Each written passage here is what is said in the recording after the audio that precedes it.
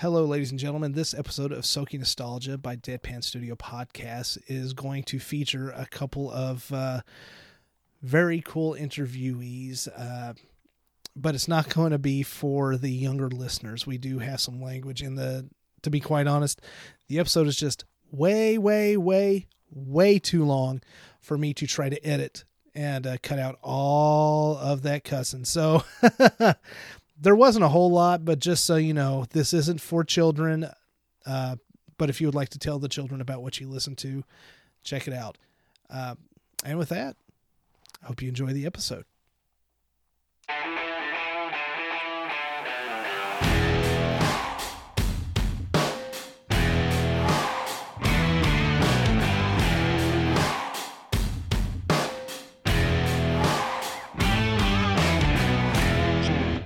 Hello, everybody, and by the sound of that music, you know that it is time for another awesome episode of SOKy Nostalgia. How's everybody feeling tonight? Just like that. Yeah, just like that. That's going to be for the listeners. As always. Those people are dead. As always, I am your host, the Matt. Sir Bradley. Tiny? Alan. Tiny, you said that like it was a question. Tiny? Yeah. I'm Ron Burgundy. hey, I just read what's on the script, okay? Audience, if you don't know what's going on, we're just excited. We're going to have a really good episode tonight. Before we get into it, we're going to Don't we promote all of our shows as being really good shows? Yeah, it's because we get better and better each one. So it'll be awesome. Just like fine wine. I can't wait for 3 years from now. 3 years from now, we'll be paying other people to do this, and we'll just sit back raking in the adulation. They'll just wear. I'm good. They'll just wear our masks. We hope so. Yeah, we hope so. Yeah, we do. Listeners, as always, if you would like to reach us, get us at Deadpan. Excuse me, Deadpan Studio 18. Yeah, try to type that out. Yeah. Deadpanstudio18 at gmail.com, SOKyNostalgia at gmail.com. You've got our website, deadpan-studio.com. We've got, we've got at SOKy Nostalgia and Deadpan Studio 18 on the social media, on the Twitter and Facebook. I call it the Twitter because I'm an old man. But you can also get us here on the Podbean app, which is one of the places we stream. The web address for that is deadpanstudio.podbean.com. You can also get us on iTunes, Stitcher, Google Play, TuneIn, and Spotify. Yeah. Whew. I'm getting hurt that all the time. That's a mouthful. Yeah. Sometimes you got to relax the throat in order to get Come them all on, the way. people. I gave y'all a softball to that's what she said, and nobody fucking took it. Yeah, well, sometimes sometimes they don't like the softballs. They like the ones that, kind of draw up a little bit, kind of retain their youth.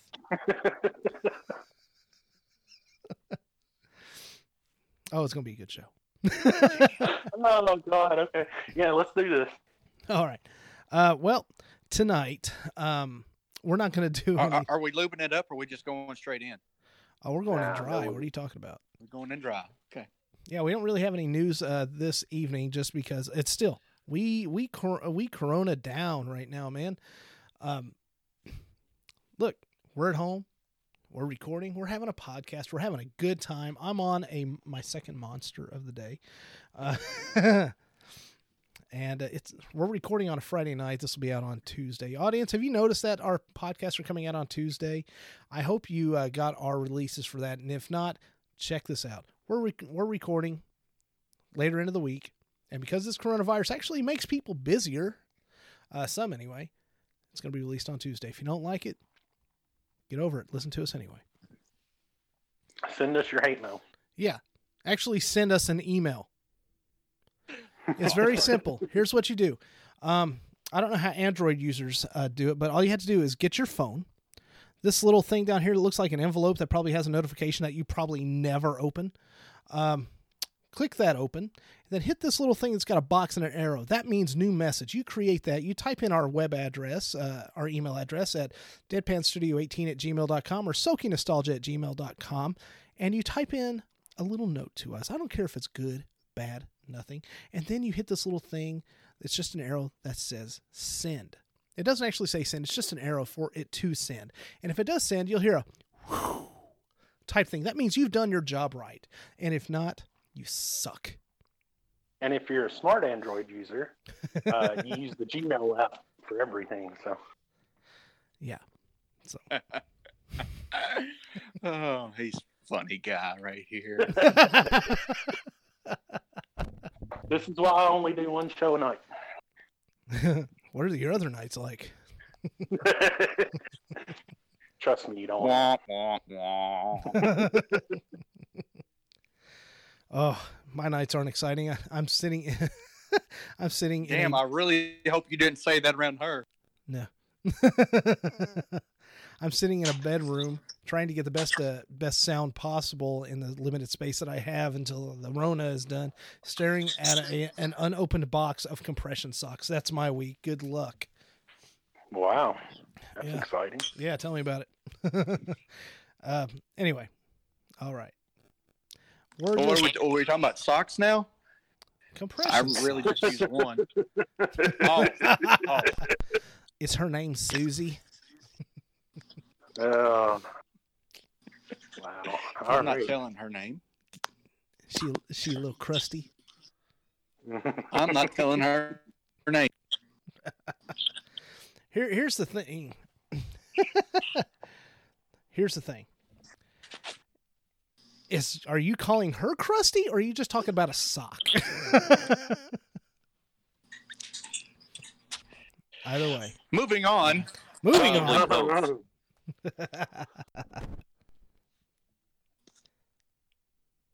I'm getting a notification that we could possibly have a guest joining us.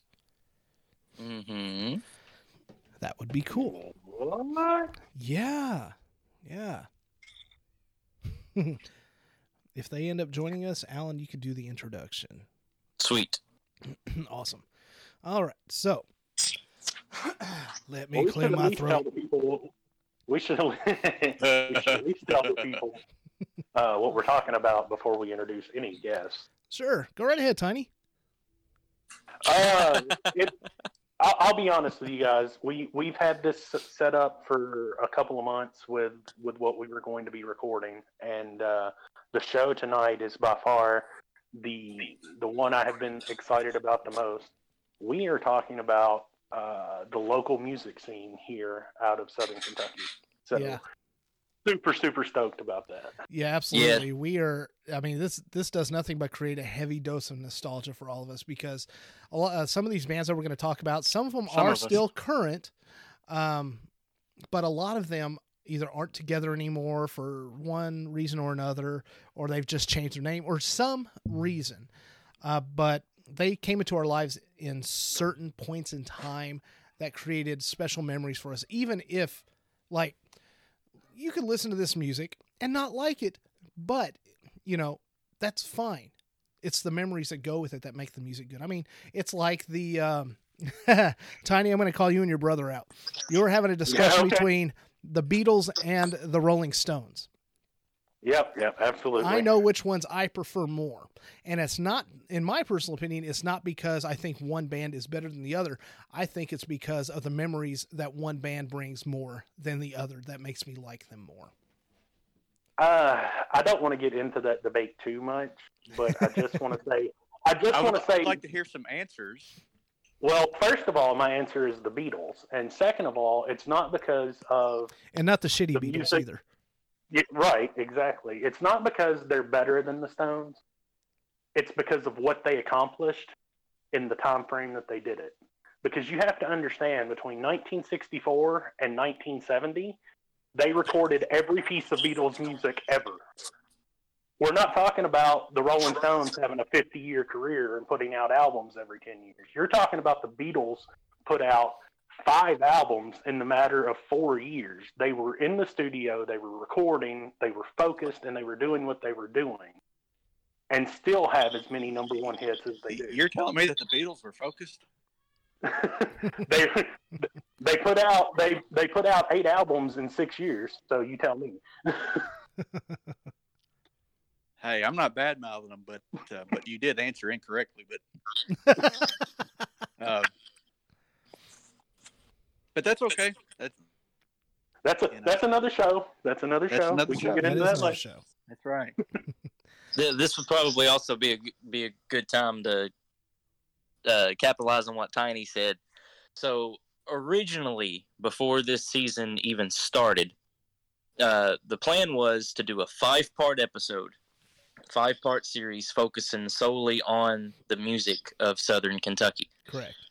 That kind of fell through for the time being. The Rona. Well, yeah, there was plays, there was the holidays, it was a mess. But anyway, we'll get to that eventually. Not bad. We'll get to that eventually. Next week's episode was actually recorded before anything you've heard so far this season, if I'm not mistaken, Matt. You are correct. Okay. And that was originally supposed to be a part of the 5-part series, so if you happen to hear us mention that during next week's episode, that's what we're talking about. And it's still going to come in some type of fashion. That's what she said. But you'll have to wait on that because it's going to be even bigger than what we had originally planned. So tonight, that's what she said. Yeah, tonight is actually a good segue. Tonight is actually a good segue into next week's episode. So anyway, I just wanted to throw that out there for the listeners, just to keep you up to speed on what's going on. Wow, I think that's the most Alan has talked on here in quite some time. Yeah, it was an enjoyable experience. Somehow. Yeah, very much so. Well, somehow. Somehow. All right, so let's get this party started. So let's do a little bit of explanation about this local music. Okay, so I don't know. Obviously, I don't know what anybody else here has done other than what we talked about right before Mike. But I went through my old music catalog, and I found all the old music that I used to follow and I currently follow for the local area. Now, there's some that I haven't included tonight because I was hoping some other people might mention them. Like there's one I know for a fact that Alan is kind of partial to. We were talking about that a little bit today too. So no, not at all. Yeah, he gave me a call earlier. So I came up with, there were 17 bands. Chord of 3. Yeah. Oh my God. And Pilot? Why was Pilot not on the list? Because I never followed Pilot. I'm sorry, Matt. So that's where everybody else comes in. But I compiled a list of 17 that I followed back then and currently today. Now there's one or two I didn't include, just because when you start making a long list, it's time to make some cuts. So even though I do follow them or did follow them, they're not included because these I still listen to, every now and then. That's another disclaimer that we should throw out there too. In addition to Matt's list, I'm sure myself and Tiny are going to throw out band names that aren't on the list. So for any locals, it's not intentional. We just don't think about them. If you don't hear the band that you liked or that you were in, it's not a personal attack. It's just, it'll come later. Trust me. You know what? It is a personal attack. Send us an email. Yeah. let us know how you feel. We will allow you to come on the show and air your grievances. No, just email. Just email. Okay, all right. Yeah, so the cool thing about all this, though, is one of our hosts hasn't really followed local music, which is a good thing for this topic. It gives an outsider's perspective about, it's like, we love this band, and but then you could be like, they were the shitty Beatles. It's which is funny because his favorite band. Don't you fucking go there. I have a cousin who's not in a band, by the way. What he refers to Brad's favorite band as. I don't agree with him, Yeah. I'm just saying that's a funny little tidbit there.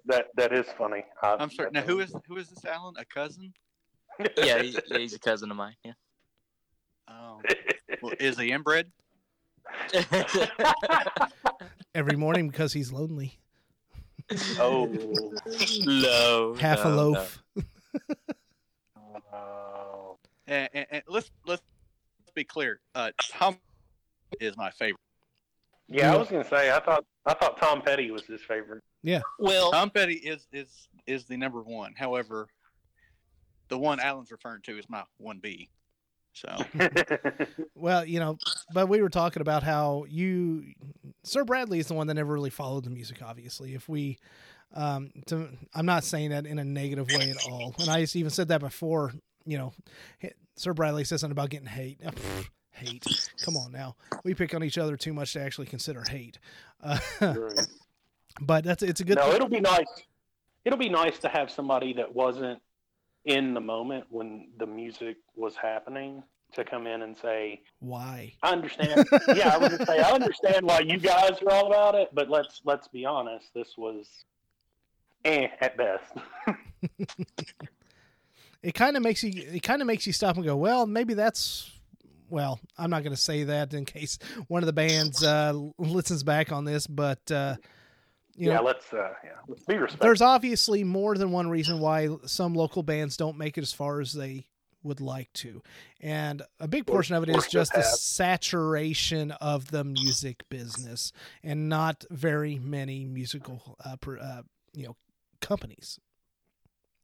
So, Although I would like to say and go on record, and Matt can back me up on this, for over 20 years now, I've been saying that the local area was turning into Seattle, and we've had a few big bands come up, but yeah, we might.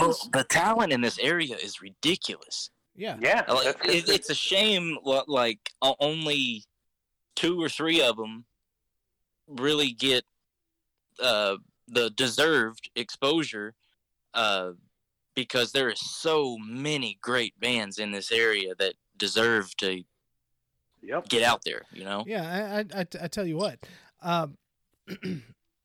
We might as Past well go and ahead. present.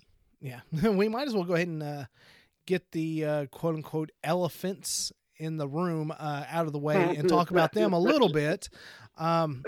First of all, of course, we've got Blackstone Cherry. So if you look up our area code and bands, that's the first thing that's going to pop up, because they are currently one of the biggest bands that came from this area, Blackstone Cherry. They are a mixture of hard rock and southern rock and blues. Blues, yeah. I was going to say there's a big blues influence there. Oh yeah, and it keeps getting bigger and bigger too. Absolutely. I loved their last album, by the way. I can't wait to hear the new one. Oh yeah, they are a multi-talented band, and some really cool personalities too. And I'm not just blowing smoke; it's the truth. They are completely down to earth. They haven't let quote unquote. I don't even know if you can consider rock and roll fame anymore, unless you're one of the big legendary bands like Metallica or Rammstein. I said that incorrectly on purpose. Sinister, Rammstein. This is how down to earth they are. Next week's episode, which I mentioned earlier, after we got done recording that, we stood outside for how long, Matt? An hour talking to the guest. Okay, so we're still talking about the same thing. We're talking about life, talking about music. We should mention the band members. Oh, we will. We'll get to that. Okay. But we were out there talking to him, me, Matt, and the guest, and we're talking about Blackstone Cherry at one point, and it was late. It was like what, 11? Not quite that late. We stopped recording a little after 9, and we talked out there for a little about an hour and a half. 2 hours. So it was about 10:30. Yeah. So. And then all of a sudden, the guest is like, well, hell, there's John Fred right there. So John Fred Young, being the drummer for Blackstone Cherry, and is just driving by. So son of one of the Kentucky Headhunters. Son and nephew. as well. His dad, Richard Young, rhythm guitarist for the Kentucky Headhunters, and his uncle Fred Young, drummer. Yep. And phenomenal. While we're talking about Kentucky Headhunters, real quick, just Greg Martin also had a band that's on this list. And I went to school with Greg's son, Eric, and my wife used to do photography for the band that we'll be speaking about later, which was kind of a rhythm and blues type of deal. So, John Fred, we have an incoming, don't we? Yes, we do. Just a second. John Fred comes driving by, and so we wave, and he pulls over and rolls his window down, and he's like, "What are y'all doing?" And he's like, "Well, we just finished recording a podcast." He said, "A what?" A podcast. He said, "A podcast or a podcast?" And we were like, "Well, both if you got any on you." And he's like, "Well, I'm running late. I better go." So the funny thing was, though, the best part about it is when we finally left, because we talked even longer after that happened. Yep. I actually got behind their bus. He was late to get to the bus because they were going on tour. Wow. They were hitting the road for a few days at least. He would have been very late if it was a podcast. But anyway, yes, we have a guest that just joined us in the music world. Anyway, he is, well, I'll let him speak for himself, but this is Mr. Cody Baker. How's it going, guys? How's it going, man? Hello, sir. Hey, what's up, Cody? It is going just fine. I'm Cody, actually out. Go ahead, Al. No, go ahead. No, I was just saying. I'm just sitting outside grilling some teriyaki chicken. Oh, that sounds good. Hell yeah, man. So, Talking about having a podcast. Now we're talking about some teriyaki chicken, man. yes, almost goes hand in hand.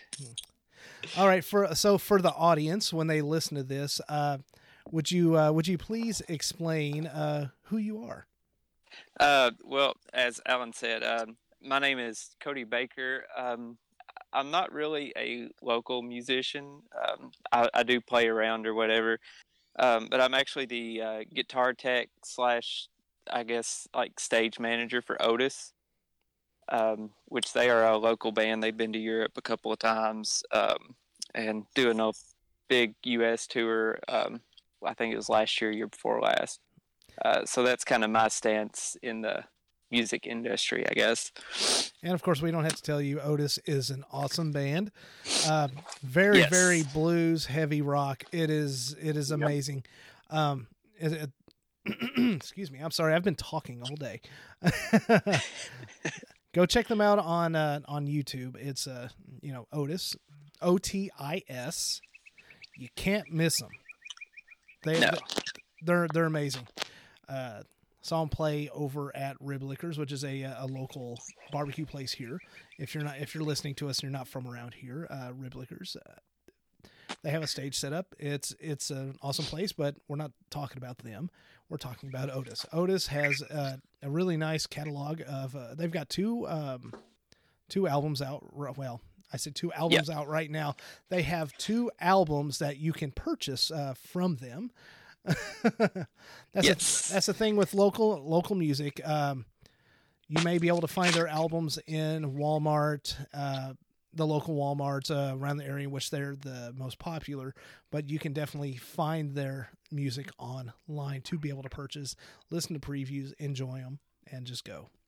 Yeah, they're available on iTunes. Yep, Yes, they are. Yes, that's right. And their website, I'm sure. Yeah. Mm-hmm. I don't know if their website is still up during this whole Corona. extravaganza that we have going on. But their YouTube is.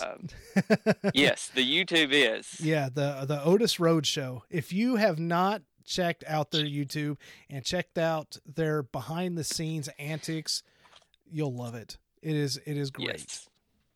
Yes, it is. Now, have you outside of course Otis, have you followed much of the local music scene up until that point, or anything like that? Yeah, I mean, I've been familiar with, especially a lot of the bigger bands, the Headhunters and Blackstone Cherry. I've always been a big fan of Superfuzz. Yeah. I was hoping somebody would mention them. That's one of the bands I was talking about that they didn't make my list of music that I currently listen to today because the mood I was in when I listened to them is quite different than with the rest of the bands. So, but they were an excellent band too. Superfuzz. Oh my gosh. Damn, I hadn't heard that name in a while. That's pretty impressive. That's actually one that I've heard of. So, and kind of, I guess I won't say it's the offspring of that band, but the band Sour Cream. I don't know if it's been mentioned or not because I came in late. But Sour Cream is an amazing band. It is made up of two of Greg Martin's grandchildren. So, I didn't know that. Talk about a legacy band. Checking it out. Yes. Yeah, talent in the blood through the fingertips. Yes. Man.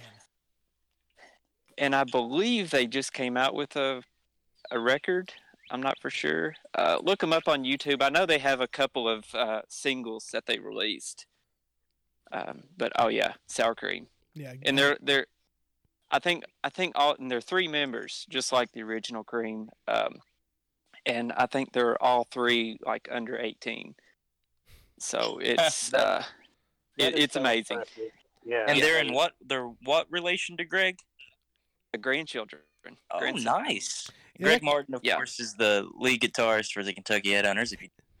And he was in Rufus Huff as well. Which was the Headhunters originally. See how far back we're going with the local names. Itchy Brothers. yes. Brothers, yeah. Yeah, absolutely.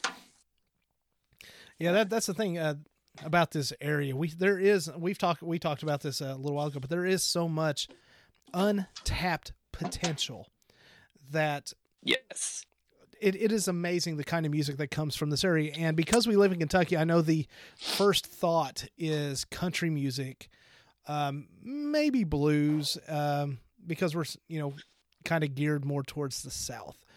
However, Nashville, Memphis, that makes sense. Yeah, but we've got so much more than that. I mean, Nappy Roots came out of Bowling Green, Kentucky, which is 30 minutes away from us. Funny story about that, actually. My brother was friends with most of that band. Oh, we have another guest. We do have another guest. Awesome. So I guess I'll introduce this one as well. Yes, please. So we got the Dazzler, also known as Kevin Gross, local musician. I'll let you take it from there, sir.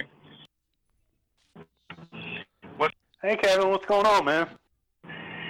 En route to Bowling Green to fix an electronics problem. I thought now would be a good time to dial in there. Oh, yeah, absolutely. We were talking we're obviously this episode of SOKy Nostalgia by Deadpan Studio Podcast. I'm name dropping.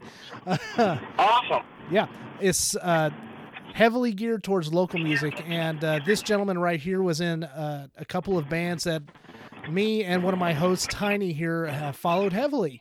Jalam and Chasing Lane. The old school Jalam. That's right. The old school Jalam. That's right, my man. We still have the albums. What's really funny about Jalam is when I first met Chris, how that band actually formed, and it was through a friend of mine named Jim Bob Clement. I was at Jim Bob's jam, and I said, well, you got some pretty good riffs. He's like, there's only one thing missing. He said, you need some good vocals. He said, I know a dude that will sing and probably, so he gave me the name Chris Klein.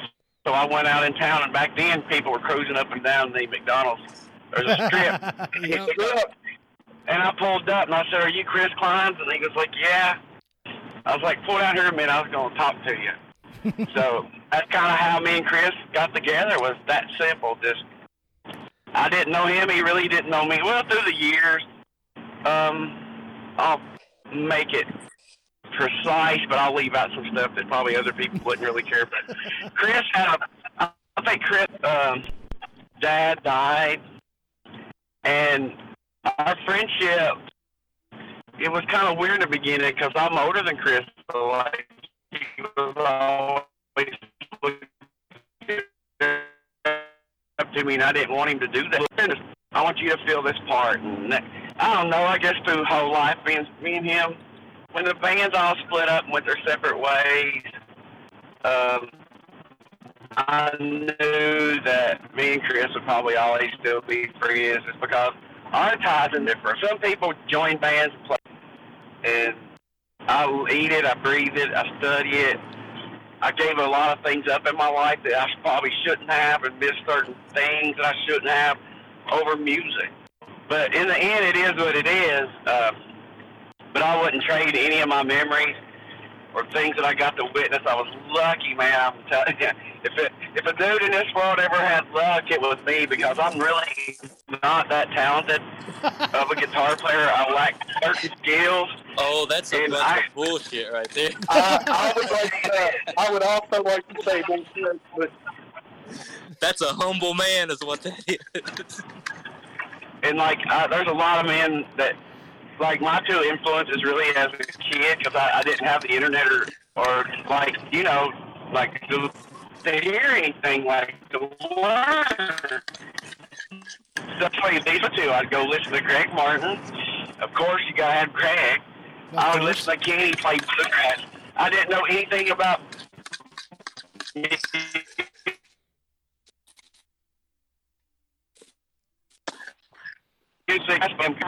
I'm a fool. Thompson, Mike was playing with 30-35, Daddy Longlegs, those type. Mike, if you ever get a chance, look him up. Oh, he sent me an actual video today playing Van Halen licks. And Todd Coop, like those guys influenced me heavily as a kid because they could play all these songs, and they were playing the stuff that we wanted to play. I'll give you a good. I was playing drums. I was a drummer, and my friend came over and brought Van Halen album record, and he was like, "Dude, you're not going to believe what's on this record." And I was like, "What is it?" And he said, "It's called Van Halen." And I said, "Let's go in here and spin it up and check it out." So we spun up the record. I heard Eruption. I got right up immediately. And I went and told my dad, I was like, "You know, I like these drums." Because my dad had just bought this drum set for me. And I was like, "We got to go to the music store tomorrow." Dad was like, "Why?" I was like, "Because we're trading this all in to get some new guitars and equipment, because I'm going to learn how to play like Eddie Van Halen." That's really how it happened. I mean, I'm sure, I know that Matt and Tiny, you guys mentioned it earlier, where you guys just followed Jalam and Jason Lane. Oh, yeah. To pretty much every show. Jalam and Chasing Lane changed my point of view of music so much. And while I have Kevin here and I can ask him a question, Jalam had a song called Genius that had just an amazing opening riff. Can you tell me a little bit about that? Well, Genius, I'm going to tell you actually what made me come up with that idea, that opening riff for Genius. Because, like I said, back in the day, we didn't have the internet. I'm going to tell you, I got to add this funny story on there because it's true. Now, you got to think, in the high school, I want to be a rock star. Everybody does. I want to be like Eddie Van Halen. I want to be like George Lynch. So, you got a magazine, and it had rock clothing in it. You didn't have no internet. Remember that now. Mm-hmm. So you go to these magazines, and I was like, well, we got like a talent show coming up. So I talked my mom into getting these clothes for that. And here's the cool, it's hilarious, but it's true. It was a zebra pant. I got to tell you about these because it's funny. called Too Bad, like a two and bad. You had to heat them up in the dryer to put them on. Wow. Like, as a kid, you're like getting this stuff, and I'm like, wow, I didn't really realize you got to heat this up. I guess everybody does it. So you heat that up, put them jeans on. Anyway, so you had stuff like that going on, and everything was either done through books, talking, or magazines. So now I had a magazine once. I think it was, it might have been either Hit Parade or Guitar World came out. It had Joe Satriani surfing with an alien. It was a plastic record. I was like, who in the hell knows Joe Satriani? So we it's like a piece of plastic. It's flimsy, like I could wad it up. And we put it on a record player and we're listening to Surfing with the Alien. I thought, oh my God, that's the most incredible shit I've ever heard. And I'm living that. Gave me the idea and later to do Genius because I was thinking about that arpeggiated thing that Joe Satriani was playing. And on the same day, I was listening to Van Halen Cathedral when Eddie was doing the volume knob swells. And I thought, I'm going to do this, but do the bar chord as this and make that bouncing sound. And it'll dazzle, it'll work out. So Chris was like, I don't really know. So we played it. He was like, it's perfect. I was like, it just kind of fit. I got to tell you, man, the first time that I was ever exposed to Chase and Lane, I missed out on the Jalam scene. But I feel sad for you. I'm so well. I caught up eventually, but I was in high school, and I'll never forget this. We were in the computer lab, and everybody starts talking about this music video, and I was like, "What music video are you talking, dude? Chris Klein?" I was like, "I don't know who the hell Chris Kleins is." And they're like, "No, he's in a band, man, and that they have this video from like a garage or a basement. I can't remember which one it was, but the song's called The Devil." And like everybody in the computer lab almost was watching this damn video. It was just the coolest thing. What the devil really, what that song really was. Here's the deal. Believe it or not, sometimes I might cuss like a sailor. I try to limit that now as I get older. I mellowed out in my age, but as a younger, we were rocking 24. Music wasn't something we listened to, it's what we lived. I lived in houses where to make this story crazy but cool, we would not even have enough money to like buy a hot dog per day to eat. So we would cut it in half and we lived off of it and had hand washing clothes. There'd be flies in the basement where somebody spilled beer and they're trying to jam that they could pack you off. That's how big. I mean, it kind of reminded me of old, like it wasn't like we're just all dressed up as hip kids running out and we lived pretty rough. And I was like, maybe some of the best songs come from those times because we didn't have what we had. And like, you know, the devil, like, it's kind of like this. We would jam over at the garage. So on Sundays it's church. And my grandmother and them were really strict about religion and like what you're supposed to be doing. So like, you're not jamming rock and roll right after church. That ain't happening. So my grandma, like when one day we were tearing it up in the garage and my grandma, it's kind of one of them things, if you could have seen the look on her face in the bed there's that second when they just open up the door and not a word said, and everybody stops, and it's so quiet. And then my grandmother goes, music is the devil. Wow. Wow. First line out of the song. Yes, and that's where that, and this was what was kind of weird. And when I first joined Chase and Lane, this was how that happened. It was even funnier. Me and Chris had done, when Jalam ended, it didn't go on the right terms. And maybe if I had one thing to say, like when bands split up sometimes, you're better off, man, to go out on good terms. It's hard sometimes. it might take a year for everybody to get over it, but everybody makes mistakes. I've sure made mine, but I would try to do whatever I could to keep my friends. But me and Chris were kind of into it, and they were actually going to go to the studio and start recording some material. And one of the band members said, I need to borrow a Les Paul. So I was like, well, look, I got a 1978 Silverburst. It's the one everybody's looking for. I said, I'm going to bring that over. Eric actually called me. And I think maybe David's kind of idea of him setting that up. But I said, I don't even want to be there. Chris was in the room. And David said, well, that's fine. He said, I'll wait till they all go to lunch, and I will call you, and you just rip that right over here. I was like, awesome. So now, Kevin, this is David Barrett, right? Yeah.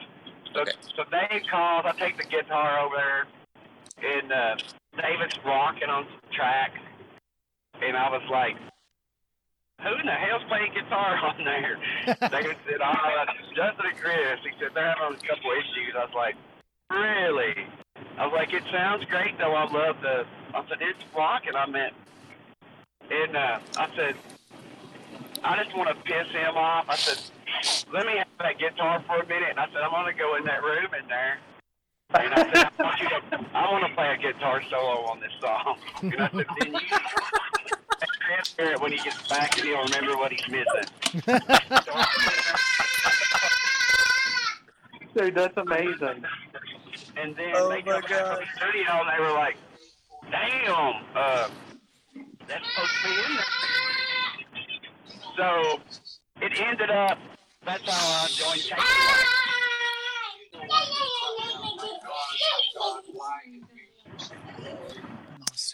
Man, hey Cody, you got a mute option, buddy. Sorry about that. I had to run inside the house. Oh, that's okay. Well, All right, man. I'll run through the house louder than that sometime. Well, see, that's the beauty of this podcast is we this makes us relatable. That's right. Hey, man, out of all the songs that the band's ever done, everybody's got their favorite. But I want to tell you, I think one song that, I don't know, it was just magic.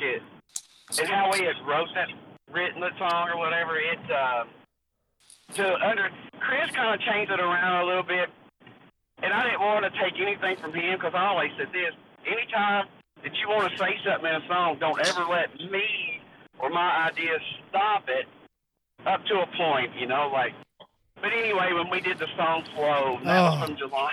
Oh, dude. Oh, my God. Oh. Love it. I was about to ask about that, actually. When you said that name, I literally got chills. And here's Which the thing. it got morphed into Roll eventually. Yeah. Flow came into. Here's the thing about it. I used to be a network engineer at ACK, and I loved technology. So I was always a supporter of the space program as far as I contributed money to the space program. And I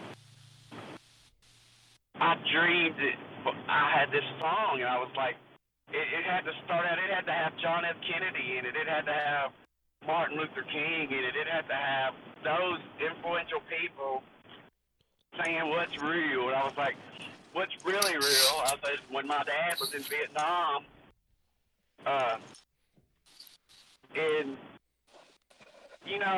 the real story for that song is like this, because it all got twisted around, but here's the real truth.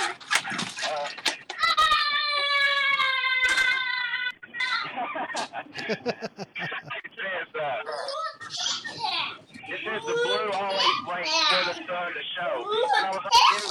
When my dad was in Vietnam, it was cloudy and stuff a lot. And that kind of stuff. But it was really based around that, and the tribute of people. Yeah, we had lemon pepper. And Do we? I was like, yeah, we know because that was there. And then I got talking. what it is.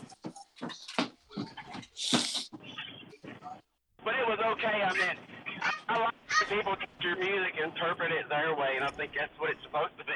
So I'm like, I do it all the time. So, Yeah. Absolutely. Yeah, me and Matt, before I called you earlier, we were talking about that song. He asked me if I knew what it was really about, and I said yes, because you had told me before. But before you explained the background of it, I always thought it was just about, you're given different choices, and they're not always from the correct people you should be listening to. So rolling 1.5s, my mind automatically goes to, oh, this is about weed and drugs. The part of the song where I said, like, live for yourself, die for your mother. Yeah. So shoot down your brother. What I'm saying is this. We need to live for ourselves and make choices for ourselves. But I'll die for my mother. I would really die for my mother. But we also die for this country. She's your mother. And I said, pick up a pistol and shoot down your brother. We're always going to war with people over religious beliefs, political beliefs. We're ready to cut someone down before we know who they are. Yeah, we're human brothers. That's exactly right. So I said, that's the thing I was trying to say in a weird way, was like, live for yourself, die for your mother, pick up a pistol and shoot down your brother. That is the ordinary flow. That's what life You're right. is. You can look beside you now and look at it. It's such a fantastic song, man. From beginning to end. Well, and that's the thing. For me, to see it come from Jalam when you guys first put it out, and then move to Chasing Lane, to still be able to do the song and to still have that feeling behind it, it's just amazing. You know, like I said, there's some other people that sung it before and everything, but I'm going to tell you something, like, it's just because he knew what it was about, and Chris put the right emphasis on what needed to, and he made it come alive, like, and I was like, you know, we could all play songs and stuff, but there's some people that can take just that one little thing and take it far beyond what you could ever do with it. And I thought Chris did that well. Well, hey, man, you guys, this is something that I haven't spoken about on the podcast, I don't believe. Of course, the listeners who've been listening for a while know I dabble in acting the best that I can. I had wrote a song for an independent film, and I contacted Kevin. I wanted Kevin to be the guitarist on it. Well, he took it and like ran with it. He contacted Chris Kleins. He was like, "What if I get Chris Kleins?" I was like, "Well, shit. If you think he'll do it, sure. Good luck." You know, but I mean, not thinking that they're buddies. Of course, he's going to do it. Then he's like, "Well, what about Big V from Nappy Roots, who Matt you mentioned earlier?" Yep. And I was like, "Sure, sure." Try, Kevin. Yeah, I didn't think it was ever going to happen, but they took my lyrics, What man. really about that song to me is here's the best thing of that whole song is I pulled Big V out of Nappy Roots and put him in a rock song. And like he said that it pressed him to do new things. And here's the cool, like, I've been friends with Big V now, I guess 8 or 10 years. I call him all the time. I recorded little snippets and tracks and goof offs with Big V all the time. He's a phenomenal person. His rapping skills and ability is far beyond something I could ever imagine. And like the way V sees the world is different for me, and I thought, hey, let's take this one thing and mix it with this for a change and see what we can come up with. And I'm like, I would do it again in a minute. He calls me all the time and says, "You got any more projects like that other one?" I'm like, well, Alan, I'm a little pissed off that this is the first time hearing about this. I'm going to need a link to that song. yeah, it's called United We Fall, and like, here was the thing too, for that song, baby, what's cool to me about it is I'm a Rush fan, like a Rush. Like, to me, nobody kind of done it like Rush. And that's part of the song. At the end, I got to recreate my idea of what Rush would do. And add Big V in it with Chris and everything. I thought, it's magical because, and here's another cool thing. I thought when we came in the studio, I had no idea what we're gonna play. I don't want to I didn't want to look at people and go, well, I don't want to downgrade you today, but I really have no idea. But I was like, yo, yeah, I've got all these ideas. I had none. And to see everybody get together and then like 10 or 15 minutes come up with a cool song, I was like, Oh man, great. yeah, exactly. It was so cool. I'm sorry, Cody just sent me a message. He had to cut it short. Yeah, Sir Bradley just slipped out as well, so just go ahead and acknowledge the both of them. Thank you both for being on here tonight. Yep. But as we continue on. Oh yeah. He was like Kevin was saying about V's rapping ability.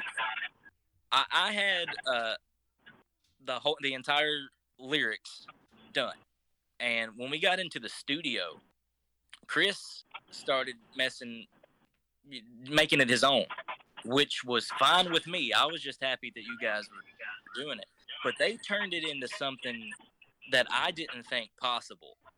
Like they literally, all V wanted to know, what's the movie about? Do you have any footage?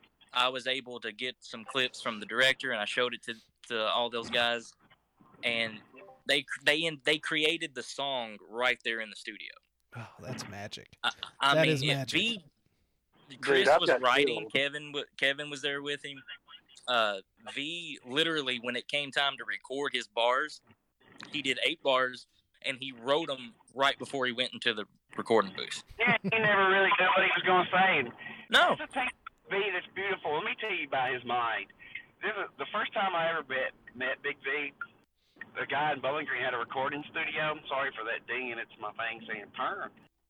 You're okay. Anyway, Big V called me down, and we were hanging out at this guy's, and he was like, hey, V calls me Pee-wee sometimes. He was like, Pee-wee, we're going to shoot some pole. How about that? And I was like, okay, cool. Anyway, V starts rapping. And he keeps on rapping, and he's rapping. And V rapped for 2 hours while we're shooting 2 or 3 games of pool, and he never said the same word twice. Like, now I know when I listen to Nappy Roots why he's so influential in that band is because of his abilities, his skill, and his knowledge of words and mixing these words around things. I was like, dude, I've never seen. And I was like, Chris has got a talent of writing, but I was like, V can do that, but in a whole different thing, and really, I don't know, man. It's just like 2 different people doing 2 different things, but at the same time, we're all on the same common ground. And I was like, to have that, for a change, I'm excited. Yeah. I mean, I was just blown away that he even walked through the door, because Po Folks, Nappy Roots featuring Anthony Hamilton. I mean, it's a 3-time Grammy-nominated second hit single by Nappy Roots. And I was like, I have a Grammy-nominated. All I did was call Kevin Groh. Never underestimate the Dazzler. Never. That's right. I told them, I was like, hey, just through music and like, I think sometimes I'll tell it like it is, but I've played with bands and different ones sometimes, and that's so friendly. And I was like, dude, my grandma taught me when I was a kid, I catch more things with honey than I ever will doing any other way. And right. I always told V, like, and I was true with V, like, there's times V might write something, he said, did you think that was actually good? I said, nope. And so he said, okay. He'd go right back in there, man, and redo something and then really amaze you. But, what really blew me away, though, was he was writing his bars, and then he got stuck on the very last line. And he was like, he just started rattling off words like a mile a minute. It was ridiculous. And he's asking me, what rhymes with such and such? And I'm like, I froze. I was like, what? It felt like, it was a very collaborative feel in that studio. It was so cool. Like, I got as much on video as I possibly could, because I know my phone died at one point, and I was very upset I didn't bring a charger. But I have a lot of it, so I'm gonna end up editing that together because we got it hasn't been officially announced yet, so I guess I could let the cat out of the bag. We got a United We Fall Part 2. Awesome. That is awesome. Congratulations. Yes. Thank you. Yes. We're actually, this one is actually going to go for distribution. We're going to do it. United We Fall, it started out, we really didn't think it was going to go anywhere, so the director really didn't put much thought into that, into distribution. Me, on the other hand, I'm like, you can't have an action movie without a cool song. And then the song itself is gotta go somewhere. I mean, so we're gonna incorporate the first one with the second. So yeah, you'll be hearing more about that song as time goes.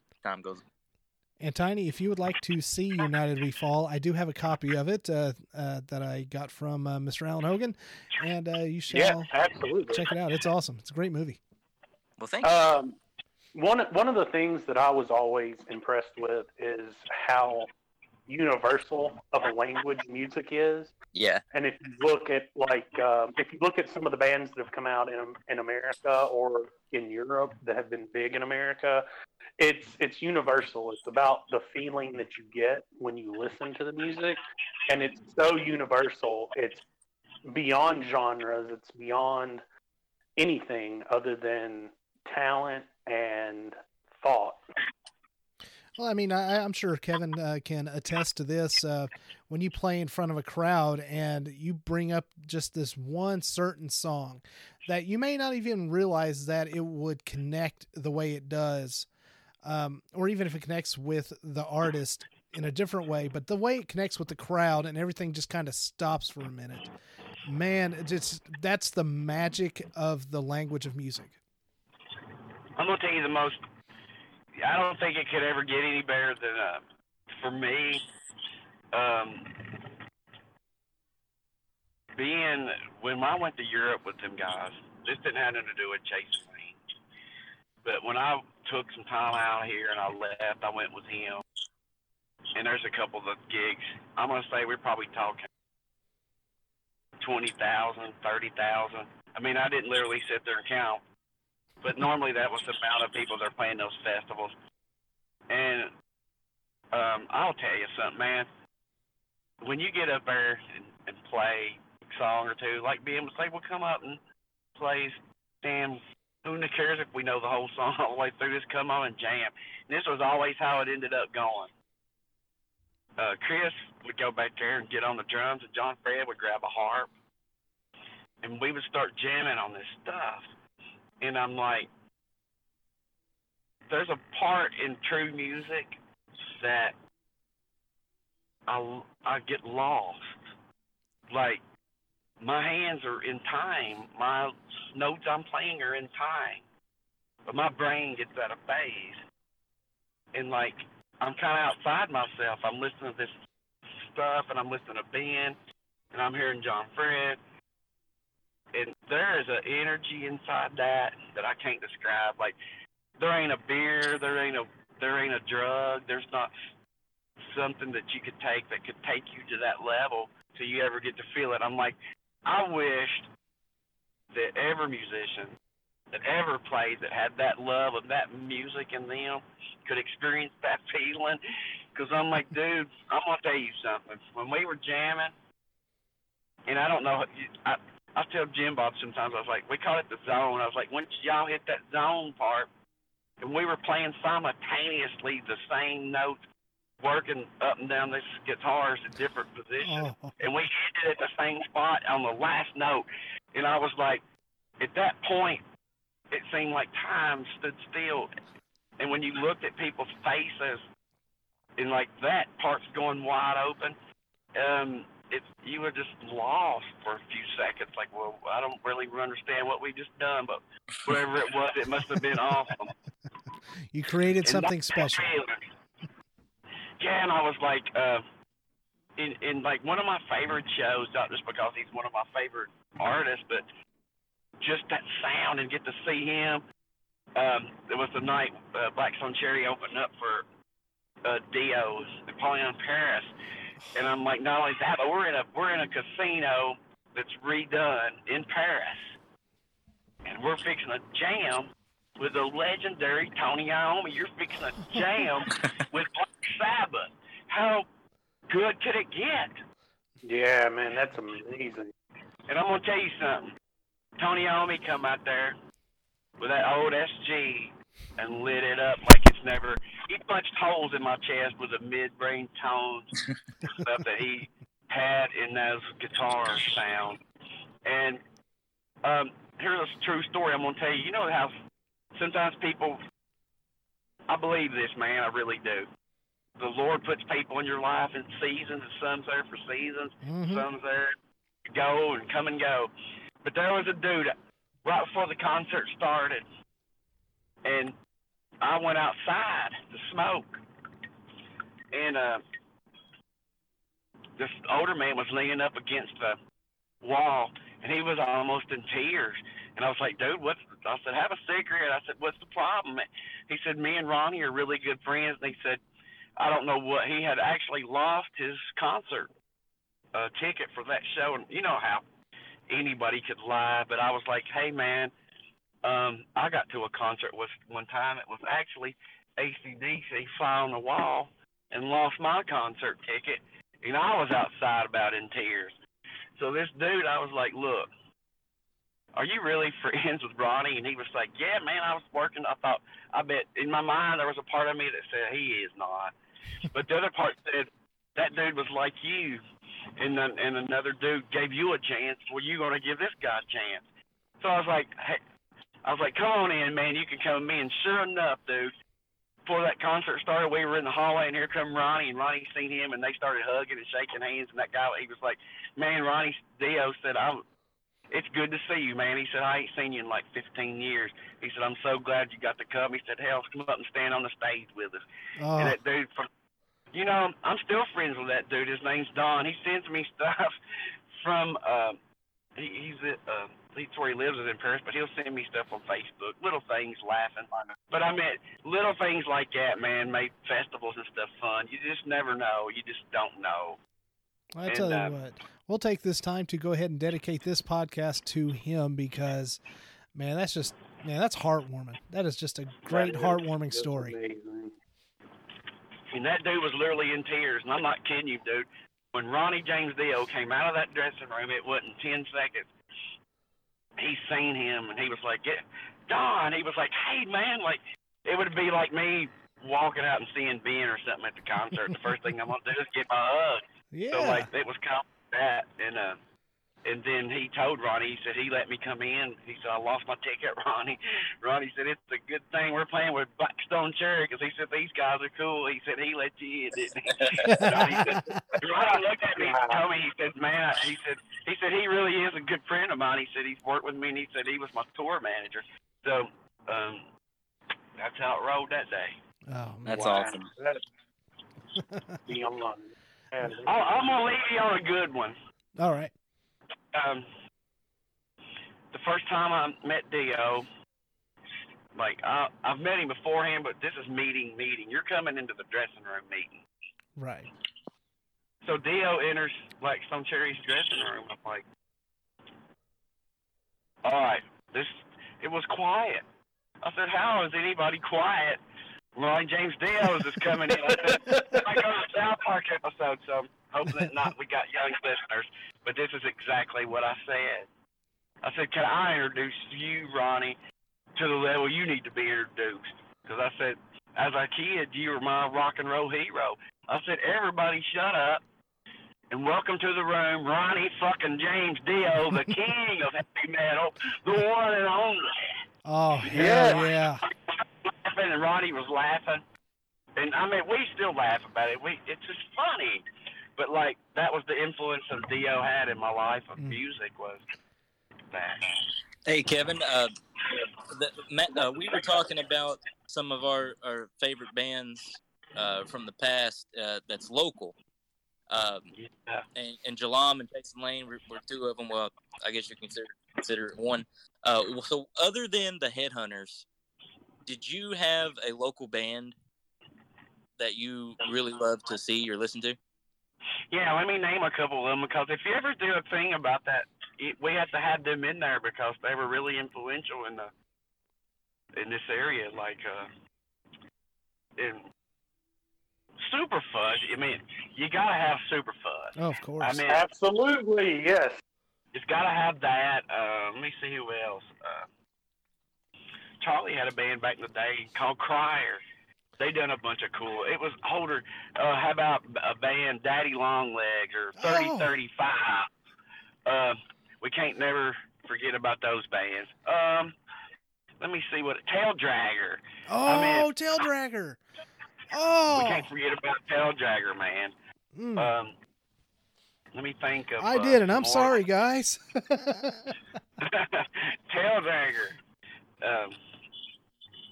Who else did I say today? I thought of them today when I was out. I'd have to ask Todd Coop the name of that band that he was in. And this was neat. Like, I'm a kid coming to one of my first concerts because we just didn't get to go a lot back then as a kid. There wasn't stuff to go. And so my mom dropped me off at the plaza, and here's Todd Coop holding up a Flying V playing Eddie Van Halen and Atomic Punk and all that stuff. I was like, dude, it's fucking great. Like, this is amazing. But that kind of stuff and that vibe.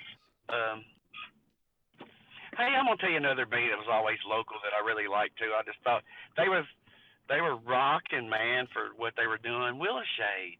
Oh, yes. man. I never went to one of their shows and left sad. No. I mean, like, dude, I was ready to rock. Oh, yeah. Willow Shade, man, they had it together. They were just a fun band. I mean, flat out. Dude, they were fun. The first song, like actual song that I ever had as a ringtone was Until We Meet Again by Willow Shade. Oh. Christian wrote it. Yeah. I remember they opened up for Blackstone Cherry at one of the Toys for Tots shows one year, and I was talking Christian. I said, "Dude, look what I have as my ringtone," and I played it for him, and he goes, "Dude, I wrote that." I said, "Really?" He's like, "Do you want to know what it was about?" I said, "Sure." It's like, "It's about a girl." Like, oh, okay. If anybody would like to know what that band sounds like, they still have a page up on Reverb Nation. So go to Reverb Nation and look up Willow Shade. 2 separate words. Dude, let me Shade. tell you, Corbin Burke is a little John Fred Young. Like, that dude can hammer on the drums. And then, of course, Tyler, my cousin, Chris Robertson's brother, Tyler, he was the bass player. Yeah, Willow Shade was fantastic. They definitely need, now that I've heard that Corbin is kind of away from another band, Kiss Kiss Bang, who's really good themselves. Yeah, they play. Really they used to play regular at Tidball's. Yeah, I'm really hoping for a Willow Shade reunion because, I mean, that was lightning. Yes. Love them. Oh, very much. There was Southern Thunder. Mm-hmm. Which was Hoss Cat's band. Yeah, man. I mean, yeah, Willow Shade. If you've never heard them or heard of them, definitely look them up on Reverb Nation. And I think they've got I think there are actually a couple YouTubes. I can't remember if they're actual videos of a performance or if it was just audio. I swear I've looked up Willow Shade on YouTube. Look them up on there too. You might be able to find something special. I need to look to see if I still have the video I took of them at Edmonton's Bicentennial. They opened up for Blackstone Cherry. I had a great video of them. Tyler spit on me on purpose. And it landed. Well, he drank some water and spit it out, and he aimed right at my camera lens. And I'll tell you a fun show, too. Don't want to cut you off. I'm fixing to go in here and do some computer work, but this is great. Blackstone Cherry's... I don't know if y'all really like Kill Switch Engage. It's one of my favorite bands. Absolutely. Oh my God, I love my Kill Switch Engage. So, like, we're at this festival, and like I've listened to a little bit of Kill Switch Engage, and I was talking to the guitar player, and long story short, he was like, "What?" We were talking about Dio and stuff, and I don't know how this got around me, but I did not know that they were covering a Dio song. Huh. He said, "Dude, I got a surprise for you." So anyway, during that concert, he said, "When this gets closer to the end of the set, just come on up on stage." oh wow, So I got up on stage. He had a Superman outfit on. Superman. And that dude played Holy Diver in such a way that I'm like, I just wanted to lay on my back on the stage. Oh, and just take it in. Yeah, that's amazing. Oh. That's right, because he took that song and tributed it away. I've never heard anybody play it so fluidly and in their own style like they did it. And dude, I talked about that for 2 weeks over. I was like, I ain't never seen nothing like it. The Kill Switch, they had an energy, and their vocalist was so intense that, like, I don't remember a lot of festivals that were as tense as probably theirs and with Black Sun Cherry, but when them two bands got together, dude, it was crazy. Oh, I can imagine. I can just imagine. Oh my god. Let me tell you, speaking of Chris, Chris shocked me. He was playing with his dad's band at the Spillway in Bowling Green one night, and me and Cody, who was in here earlier, we were talking, and I got to talking about Dave Grohl because I'm a big Foo Fighters fan. And Chris comes out to smoke, and I said, Chris, have you ever gotten to meet Dave Grohl? And he takes a puff off a cigarette, and he's like, no. He said, never been much of a Foo fan. He said, I was more of a Nirvana guy. I'm a Kurt Cobain guy.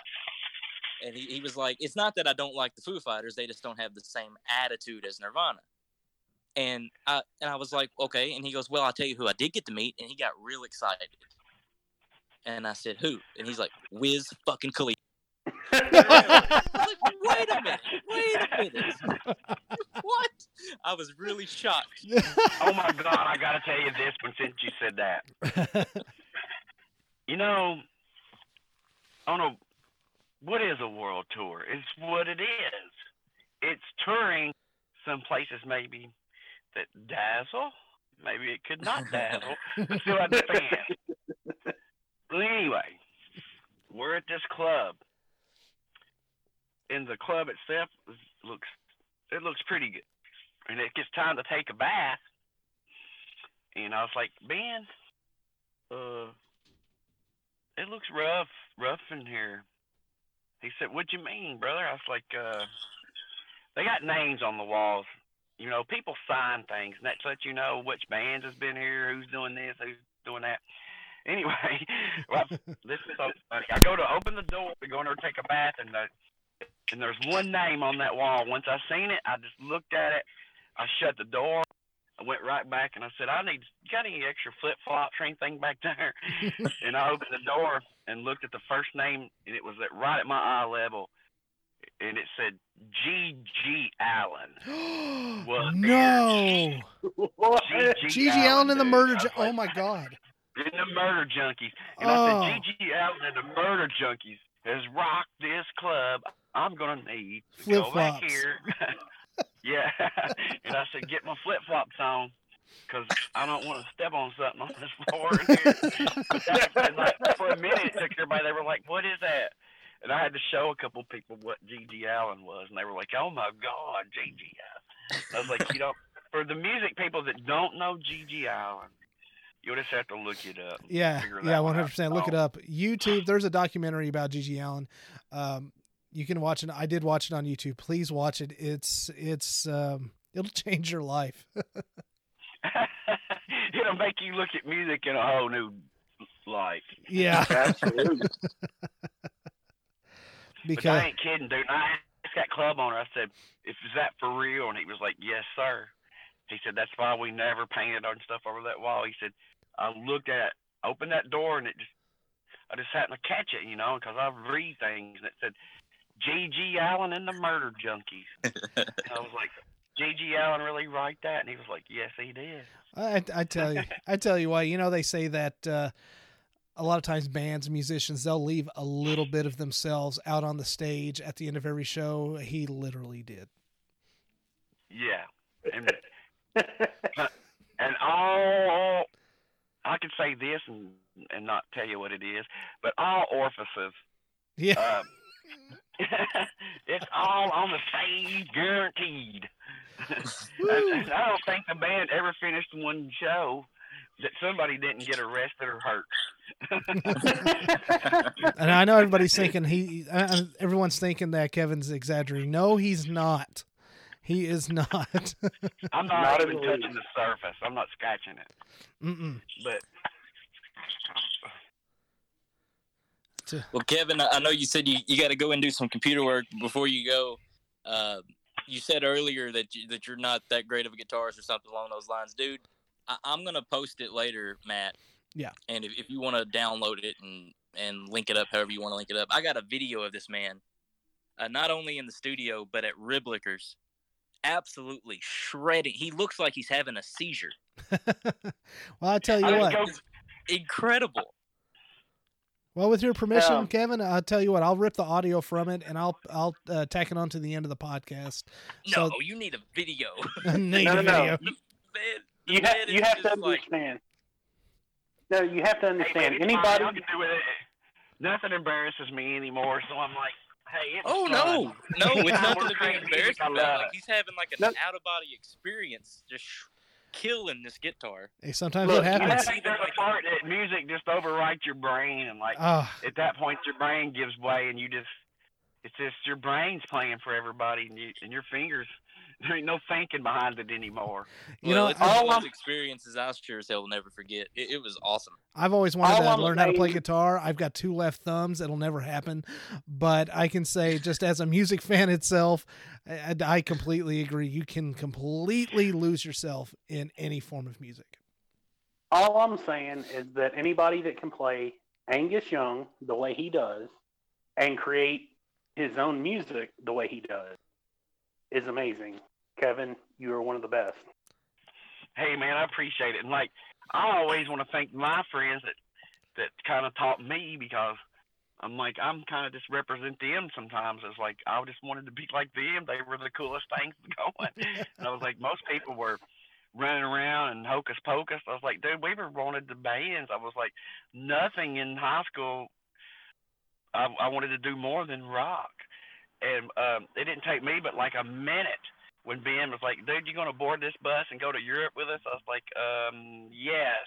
Because I'm like, I'm going to go see what this is all really about. Because he told me this. He said, dude, it'll change your life. It'll make you look at life different when you come back. And I said, that's what I need. I want to see everything. And I've seen it.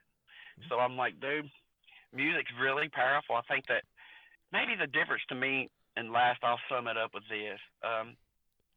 2 things that, one stuck out to me in my life. Kenny always used to say this at the music store. He said, to reach the impossible, you must do the absurd.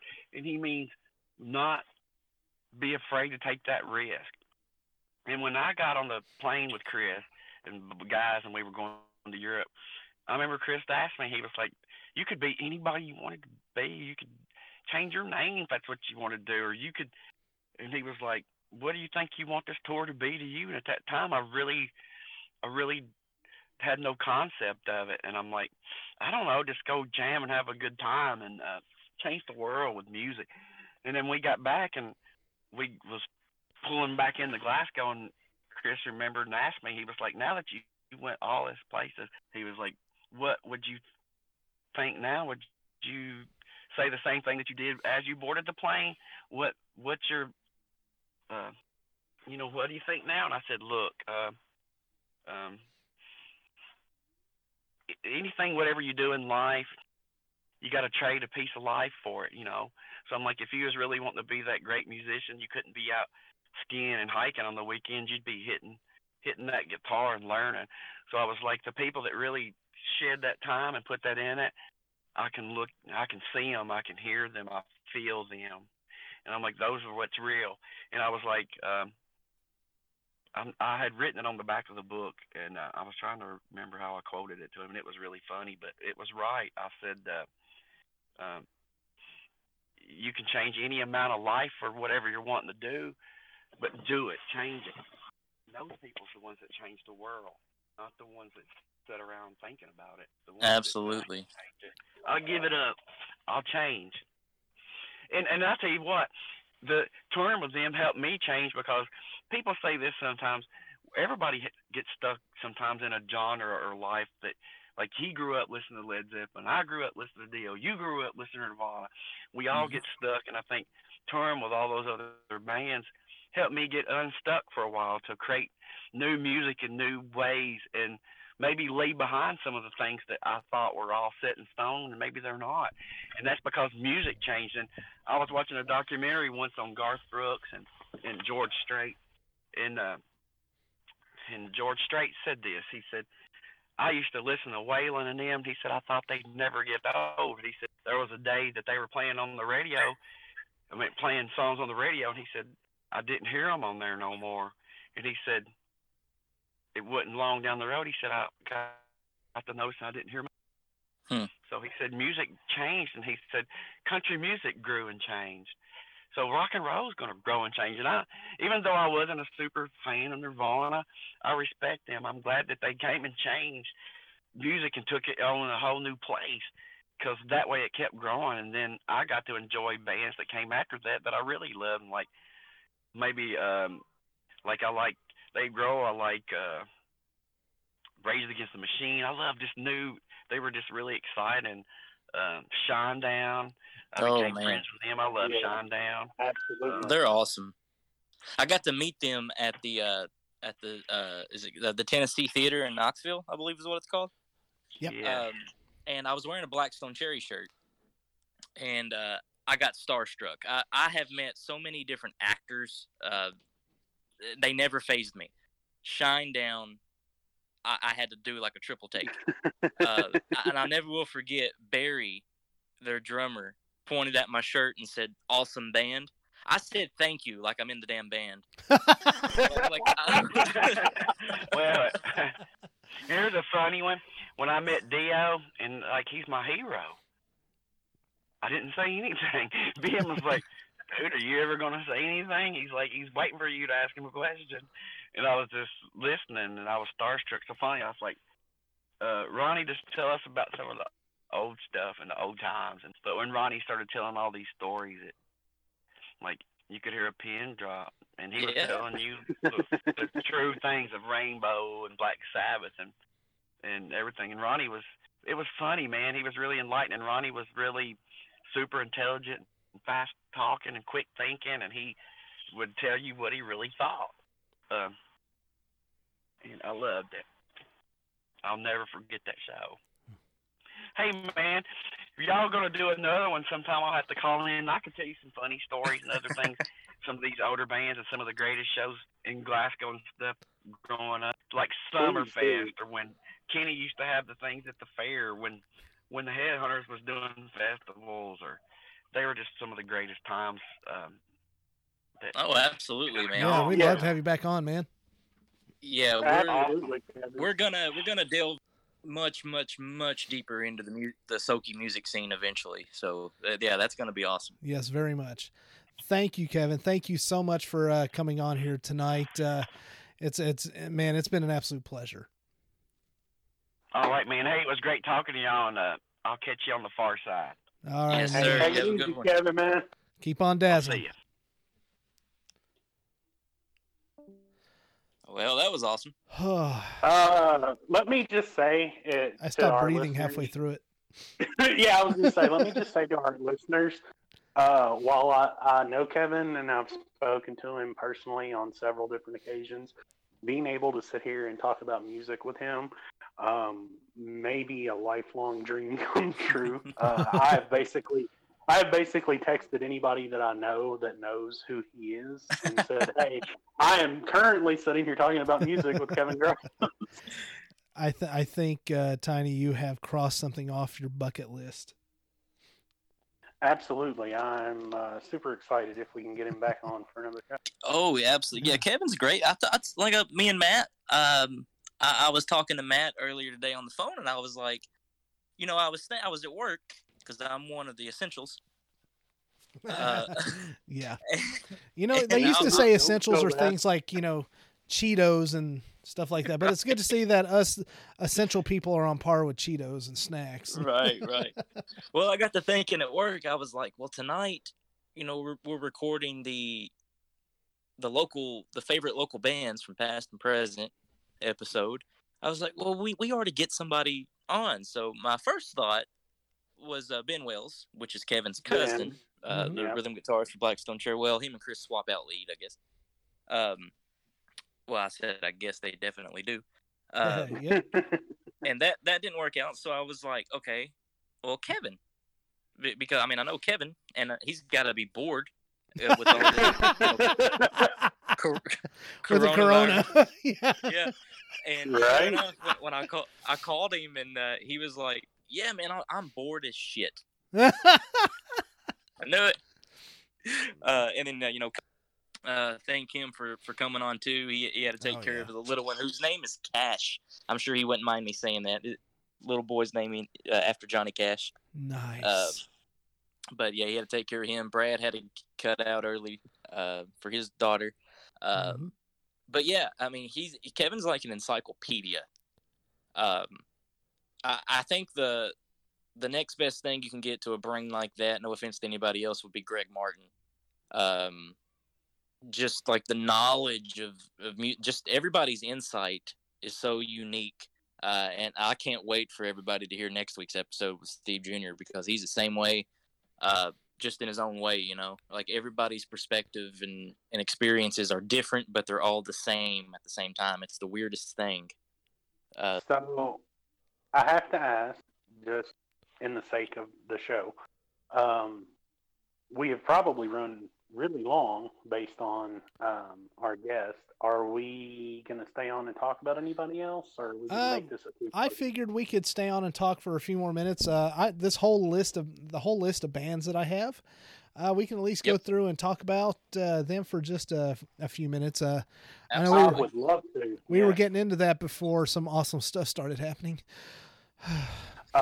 Yes, again, let me say thank you, Kevin. Thank you, Kevin. Really appreciate it. Yes. It was definitely very, very exciting for me. So, Matt, if you want to get into some of the other bands. That's awesome. Yes, and again, thank you, Cody. And I'll thank you both again at the end of the show, as well as Sir Bradley. We're definitely going to be hearing more from those guys down the road. Yeah. So I had created a list of 17, and that's, we'd already covered that. This really wasn't the whole extent of the local music, but I mean, 17 bands over the years that are really good, have been really good. We've got a Grammy Award winning band on this list. We've got one that's just, I mean, they're on fire. We've got an up and coming one that is picking up steam, and we've got some others that we have followed over the years. I'll just start at the top. Let's go ahead and start with Chasing Lane and Geelong. We covered that with Kevin. Thank you, Mr. Dazzler. Yeah. Poison Karma. I know Sir Bradley had mentioned this off mic that he wasn't really into them, which I can understand why. They're mainly a cover band, but cover bands usually get a bad rap. I would just like to say about Poison Karma. I've seen them on multiple occasions. I know Kevin and his wife, who is the lead singer. Kevin Hall and his wife, who is the lead singer. Yep. I know them personally. They are amazing people. They are amazing musicians. But they put their talents more towards doing covers, which is great, and they do a fantastic job. As far as like a local music scene, they are local and they are big on the music scene. But a lot of their stuff is on covers, and they do a fantastic job. They do. And the reason why I include them higher than, say, like Superfuzz was because there are times when, even though, you want to listen to locals, a lot of times you still want to get that feel of a big famous band. You can't get that with a lot of bands that do covers. I tell you what, if you listen to Poison Karma, check them out on YouTube to some of their covers with like Heart. I've always wanted to see Heart in concert. I'll never be able to see Heart in concert. That's just the way it goes. But the covers they do for bands like that. I saw Heart in concert. You suck. Nobody asked you. What about Love, y'all? That's right. That's right. They do. They're amazing. So if cover bands just don't get the love that I feel sometimes they deserve. They always get, they're just considered not as good. Well, while we're talking about Poison Karma and cover bands, I have to shout out my boys in Uncle Jack, who Yes. Kevin Hall also is lead guitar, co-lead guitarist. Chad Loxton, Kenny McGuire, and Jake Ritchie, who's the drummer. If you ever want to go and see the closest thing you can to an authentic 80s show, you got to go see Uncle Jack. They played the Spillway, or they were playing the Spillway fairly often. Probably not now due to the Rona. But if you're into Jackal, Van Halen. Whitesnake, Van Halen, Motley Crue. By the way, shout out to Kevin Hall, who does one of the best covers of Eruption that I've ever seen in my life. That's what I was going to say. Kevin Hall is an amazing guitarist. Poison Karma, Uncle Jack. If you're down for a good time, it may not be original music, but if you're down for a good time, they put on a hell of a show. Go see them. Exactly. That's why that's why I brought Poison Karma. Now the rest of these on here don't do covers. These are all original bands. Let's see. Next I had Gravel Switch.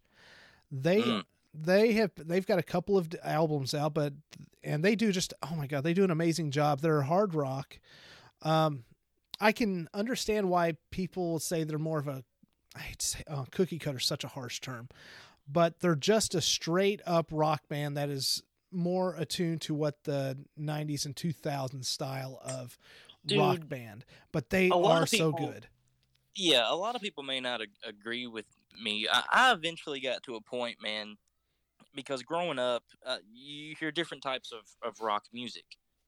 You get your classic rock, which, I mean, Nirvana is played on the classic rock station now. Yeah. What does that mean? Older stuff? Okay, cool. You get anything nostalgic, 10 years and older, man. Right. Like this show. Southern rock. I mean, it's soft rock, whatever, alternative. To me, it eventually just became rock music. Yeah. Growing up, people used to call, and I'm sure they called themselves, I don't know, My Chemical Romance emo. Mm-hmm. Dude, when I got to a certain age and I started really, really listening to their songs, like the lyrics, that's just rock. Like, there's so much heart in it. Oh yeah. So putting them all in certain genres, to me personally anyway, and a lot of people may not agree with it, I think it's just bull. It's just rock. Like, if it's Alan, talking about My Chemical Romance, they came out at a point in my life where I was still very much putting things in genre. You're right. Me too. And I definitely put them in the emo. I don't want to listen to emo rock. Right. Genre. Right. But going back now and listening to stuff like Helena and some other stuff that they have. Dude, the Black Parade is epic. It's really good music. Yeah, it's really good music, and that's why I had said earlier, you can't define music by genre. It's a universal language. To elaborate on that a little bit of where I was coming from, my dad, when I was growing up, he had the first two Bad Outta Hell albums. Who doesn't love Meatloaf, by the way? Right? A lot of people. But I do, and that's what was so crazy to me when I finally grew up and started thinking about it. I was a Meatloaf fan, and wouldn't want to listen to My Chemical Romance because there's a certain sort of stigma of the people who listen to it at school. Right. It's stupid. It was ridiculous. So it's both of them's very theatrical. Meatloaf and My Chemical Romance. Oh yeah. But they're heavy. Like, the lyrics are heavy. Yeah. And the music's heavy. So it's just rock. Yeah. And let's be honest. At least for me, it's always been a thing for me. If it has a good beat and melody, I'm good with it. If the lyrics are good, I'm good with it. Exactly. Like, I finally. But if they have both, I tell you another epiphany I had, and I'm not so big of a fan that I can tell you what he was thinking when he wrote it. But Hunger Strike. Oh my God! Hell. Hair of the dog, absolutely. I've always Bulldog, loved man. Hunger Strike. Yeah, Chris Cornell. There's a line, there's a lyric where it says, "I don't mind stealing bread from the mouth of decadence." And I never really understood what that meant until I was watching a VH1 documentary one day, and Vince Neil was talking about, the hair bands of the 80s and how it was all just, just party. Yeah. We're not down with the whole Nirvana grunge thing. Who wants to listen to music and be sad? We're going to party and have a good time. And then he goes, it's decadence. And I went, oh, is that what Chris Cornell was saying? Yeah, it's amazing.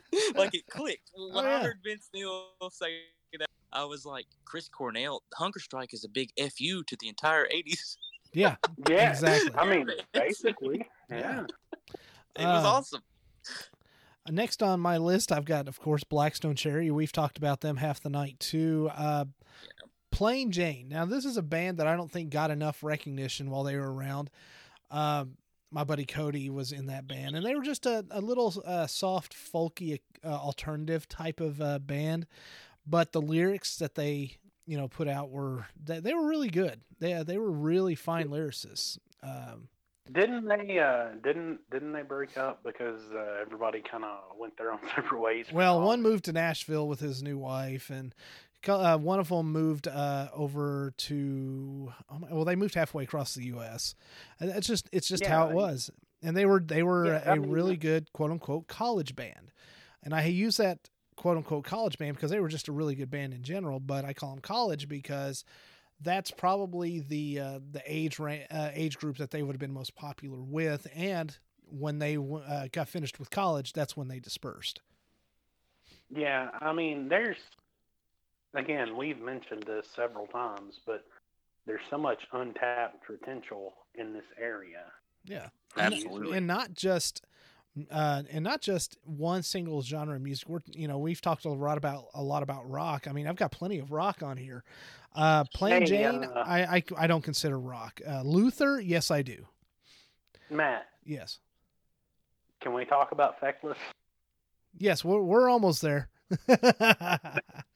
Okay, all right, cool. Otis, which of course we've got the interview next week with Steve Jr. that has already been recorded, so you'll get to enjoy that next week. Blues. Let me just say that Otis is going to blow up. They are picking up steam. If it wasn't for the Rona, yes. And you know what? Maybe this is what they needed to recharge some of their batteries and come back strong once this is very done and over with. Yeah, absolutely. Maybe. Yeah, they had to cancel some dates. Yep. I mean, Otis is amazing, and they are going to be big. Yes. Follow.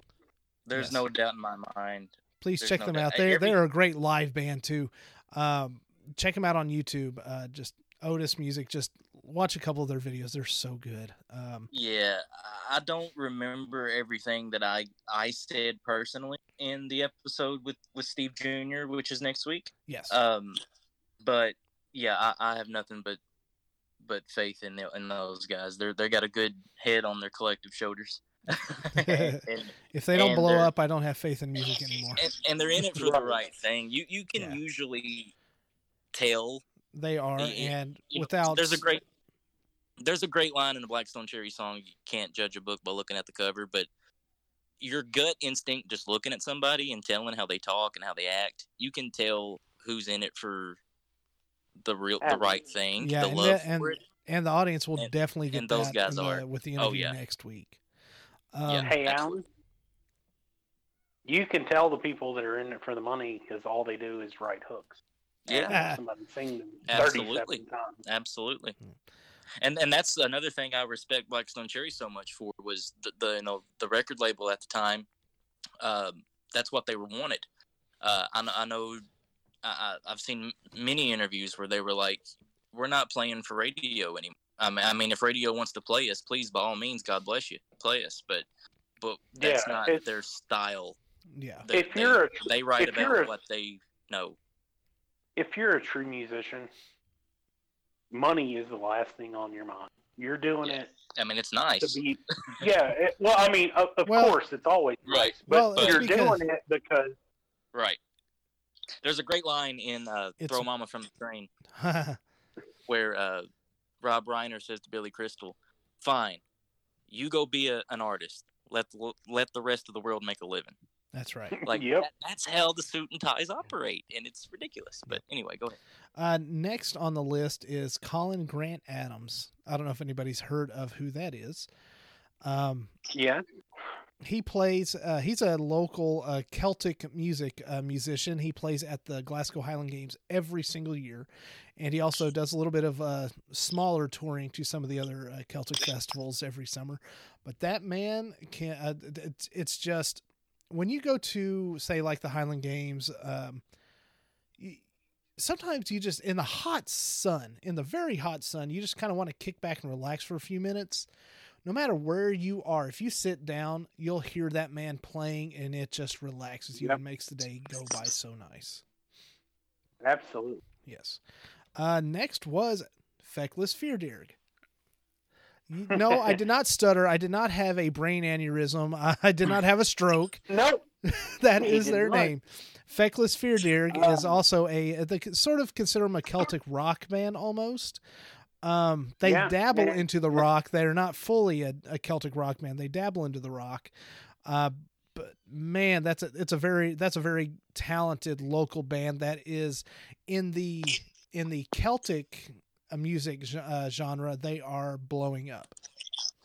and I have a friend who's in that band. His name is Rusty. I won't reveal his last name for purpose. But You want to be invited back to their shows. I get it. yeah. Well, no. But honestly, they played Dublin's and Bowling Green forever, and I think the band in Dublin's had a falling out. I don't know the full extent of that, but they did play Dublin's, which is an Irish pub, or advertised as an Irish pub. It's a modern day Irish pub. If you want to talk about an actual Irish pub, go to Cliffs of Moher, which they feature this. Yeah. They featured this other band that's on my list after that, Def Leprechaun. Oh, by the way, Matt, don't let me forget when you finish up your list. I've got one bonus that I want to bring up. A bonus, perfect. Sounds good. Uh-oh. Right. Def Leprechaun is Feckless. It'll tug on the nostalgic heartstrings for sure. Feckless, go see them when they play again, please, because they're amazing. and if you just want to hear just an Irish folk band, come on, Def Leprechaun. They're very humorous. They tell stories, and they're very funny. They're amazing. I listened to some of their stuff today. It's great stuff. I suggest going and finding it. Rufus Huff. We mentioned them earlier. A band that Greg Martin had played with, I say a time or two because he tends to play with them, especially live, because Greg Martin likes to frequent different places that have music. That's his life. It's a blues band, and they're amazing. Blues and country, yeah. I've seen them a few times. My wife or ex-wife, as you were, whatever, used to do photography for them, and she went to Memphis with them a few years ago to do some photography for shows they were doing. Amazing stuff. Greg Martin is an amazing guitarist. Absolutely. Yeah, 100%. I got to see them. I've seen them a couple of times, but I remember the first time I saw them was at the now defunct Kentucky Repertory Theater in Horse Cave, Kentucky. And I was there with a friend of mine who was another acting buddy. His dad was a huge Rufus Huff fan. I'm like, who's Rufus Huff? He's like, oh, it's a band that Greg Martin's in. I was like, no, sir, that would be The Headhunters. Correction. He's like, yeah, but there's also another band he's in. So I go, and all I remember is how great they sounded, and the lead singer wore shades. The whole time. Pitch black shades. Yep. It was like, he is wearing shades indoors. He is a cool person. But they sounded so amazing in that. I mean, in such a small setting, the music that they were just pumping out was incredible. I loved it. Yeah. Well, and that's the big thing about most of these guys. You have to understand that when we see them or when we saw them at that point, they weren't playing to arenas. They were playing to clubs that held maybe 200 people at max. So you got to figure out how to make the sound work in that versus an arena, you know. And they did. Yeah. Yeah, I mean, that's the thing. They all kind of came up on these small circuits. So. Next, I've got Cage the Elephant, which I'm sure anybody who's listening to this podcast or anybody in the world has heard of Cage the Elephant because they are a Grammy Award-winning band. They won a Grammy this past year at the Grammys. Oh, my gosh. I was very excited for them, not just because we've seen them, we've met them. It's, which by met them, I don't mean like we know them, we're friends with them or anything like that. I mean, me and Tiny have gone and seen them in concert, met them after the show. God, how many years ago was that? Okay, so I met Anna in 2004, which is when she graduated. So I would say 2004 to 2005. Yeah. We probably went to State Street Pub and watched a band called Liquid Twilight, which was Cage the Elephant before they were Cage the Elephant. Yes. And my wife actually went to high school with like 3 of the members. So they're awesome. They're awesome dudes. They are very down to earth. And they got their big break with the game called Borderlands with a song called Ain't No Rest, for the Wicked. Because money don't grow on trees. Yeah. But, you know, awesome cats, man. They were always down to talk and, you know, they were never. What was they were it, never Tiny? like. What's that? Like a year or two ago, they came back and played WKU. Yeah, they do these surprise concerts every now and then. Not to put it out to everybody, but to put it out to everybody, they usually do a secret show at Tidball's every year because Tidball's was where they basically made their name here in Bowling Green. And every single one of these bands that we have mentioned has played at Tidball's. Every one. Yeah. I mean, that was basically the place to play.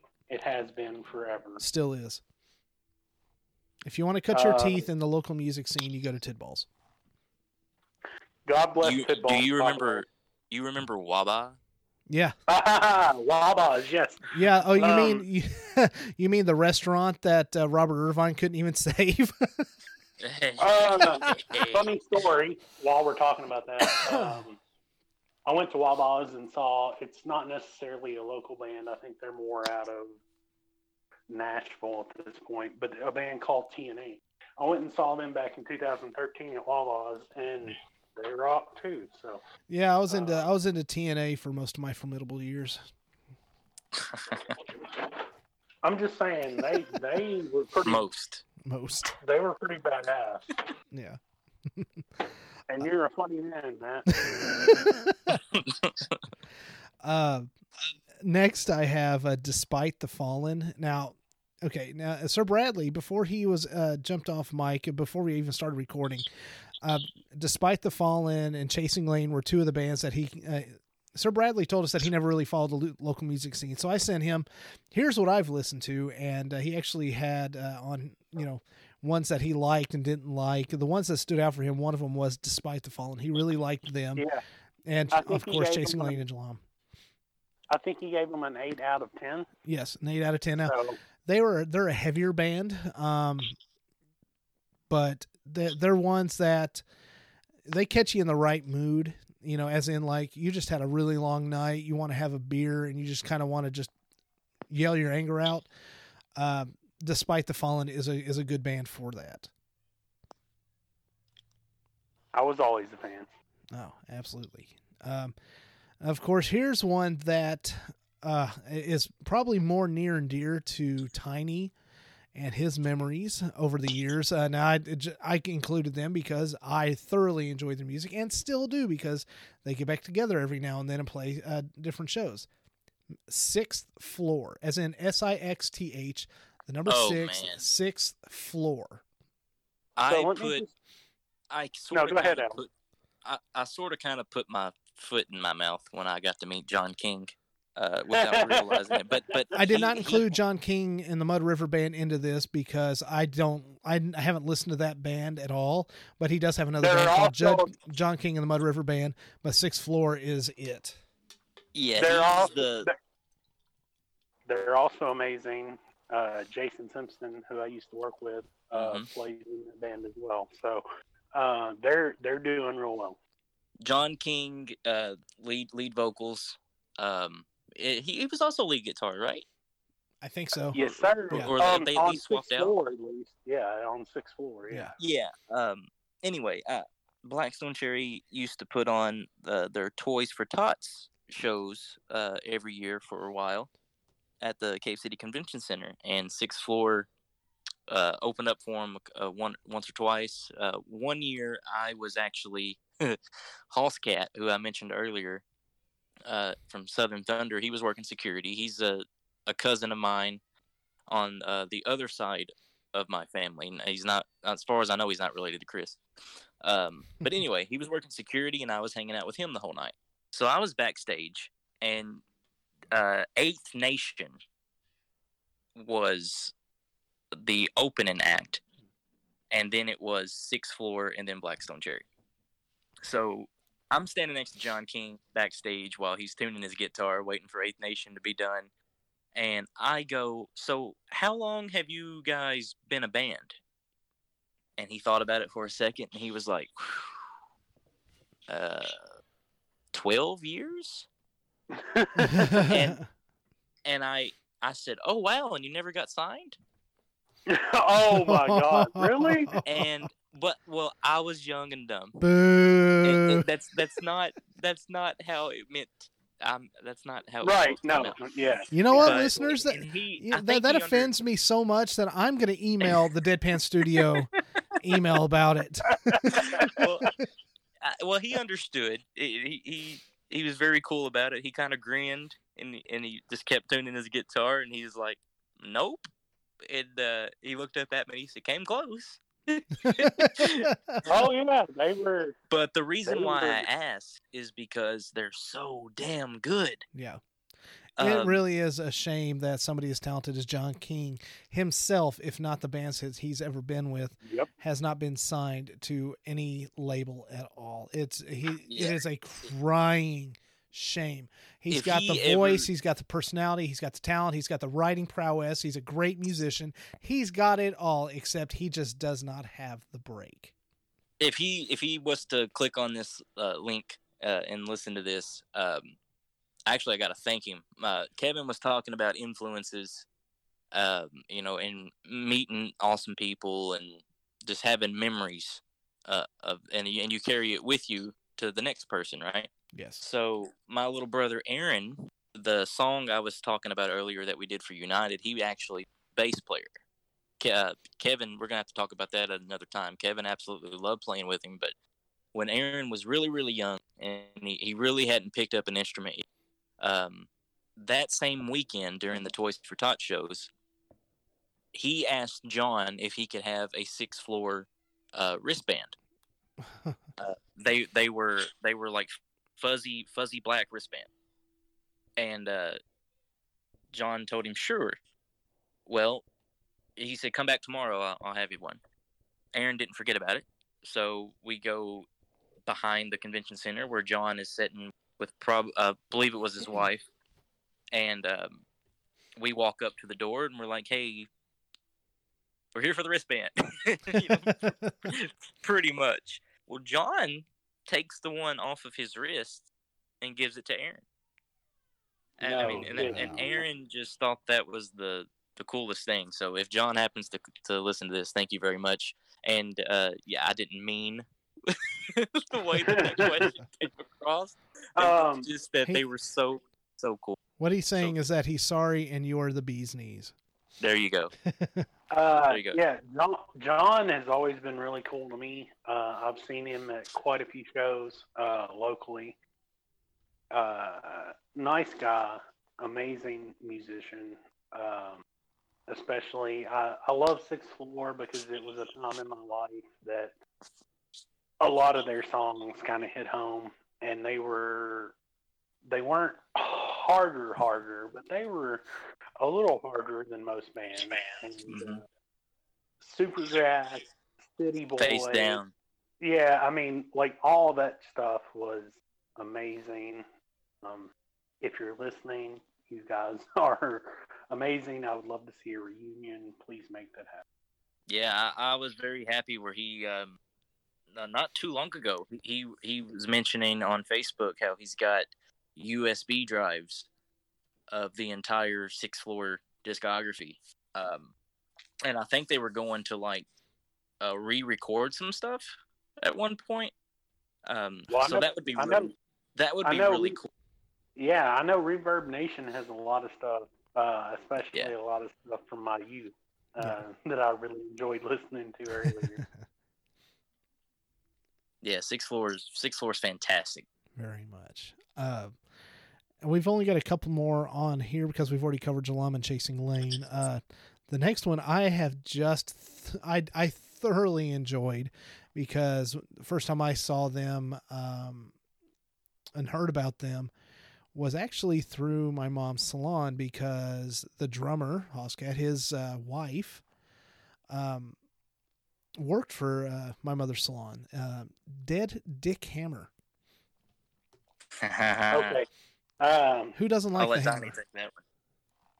So I have some stories about Dead Dick Hammer because the drummer for Dead Dick Hammer happened to be someone I'm related to, and I'm not sure if he would want his name related to it, so I won't say his name, but the drummer for Dead Dick Hammer is not only related to me, but a pretty close friend of mine.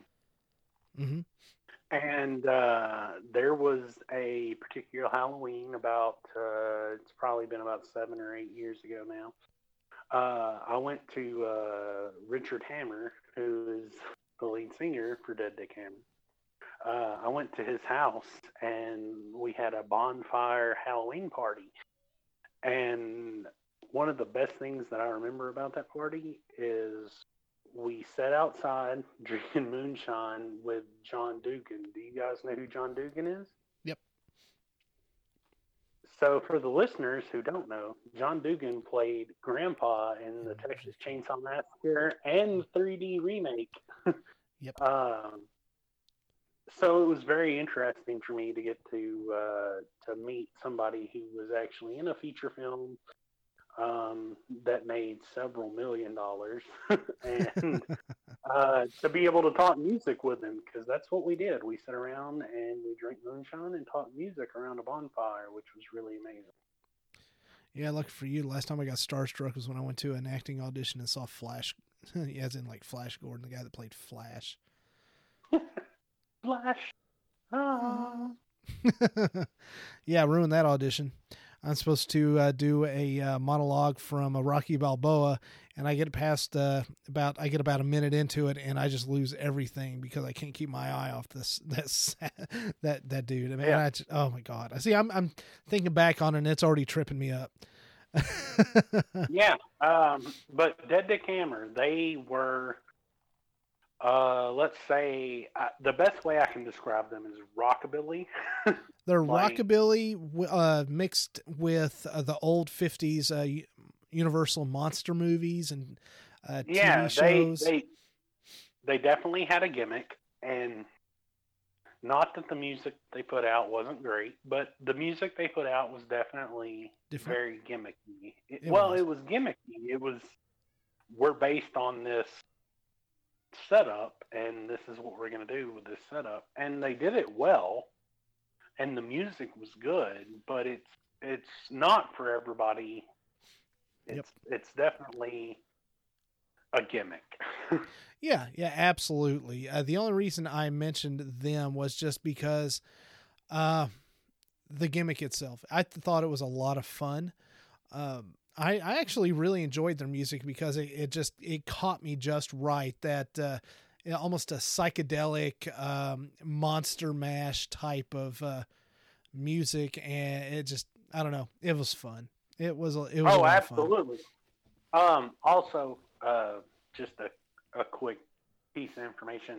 They were a trio, so it was a guitar player who played. He played guitar. He did lead vocal. His wife did bass, and then there was another guy that did drums, and that was it. It was guitar, bass, and drums. There was no, like, the sound that they put out was very amazing based on the fact it was only 3 people. Yep. Now the last one I've got on here is Ivory Picture Story. They're a newer up and comer. I know this is supposed to be like local music from the past, but I some of them we've covered that we've listened to before up to today. But Ivory Picture Story is actually a newer band that I hope takes off, because they tour quite extensively around the Nashville area and the southern U.S., but they are punk rock, and I don't mean like punk rock, the genre. I mean they're punk and rock. Some of their songs are punk, some of their songs are rock, and they tell a story.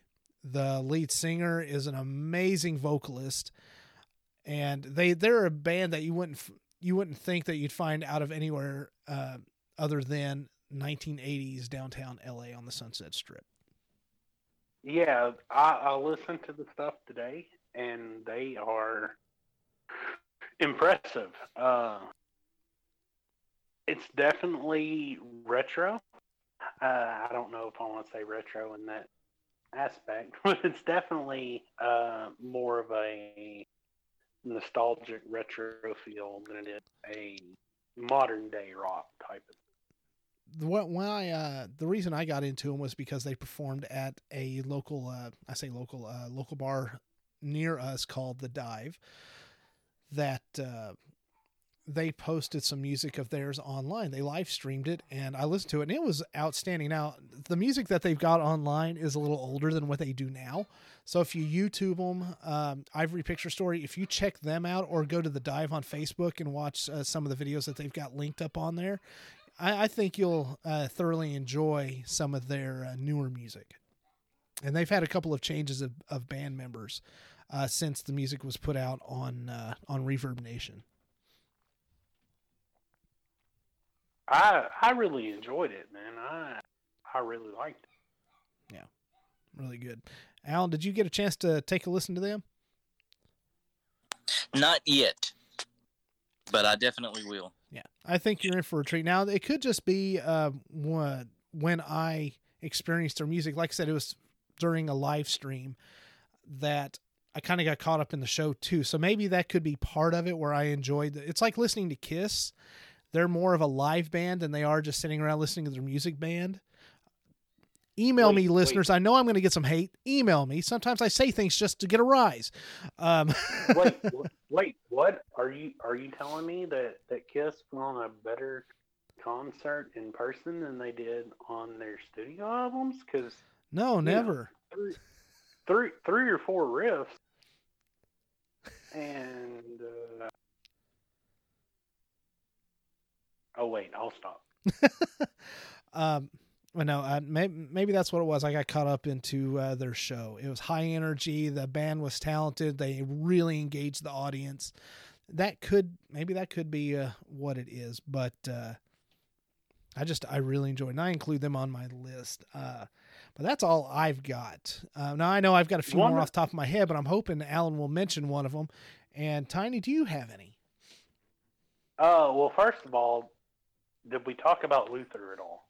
We touched on Luther. They were really a heavier band. Man, they're good. Go ahead, Tiny, if you want to talk some more about them. Luther has been around for a very, very, very long time, and they took a hiatus. And then they came back, in the mid 2000s, somewhere around there, probably closer to the mid 2010s, maybe. But yes, they are a heavy band. They are really great with lyrical, what they do lyrically.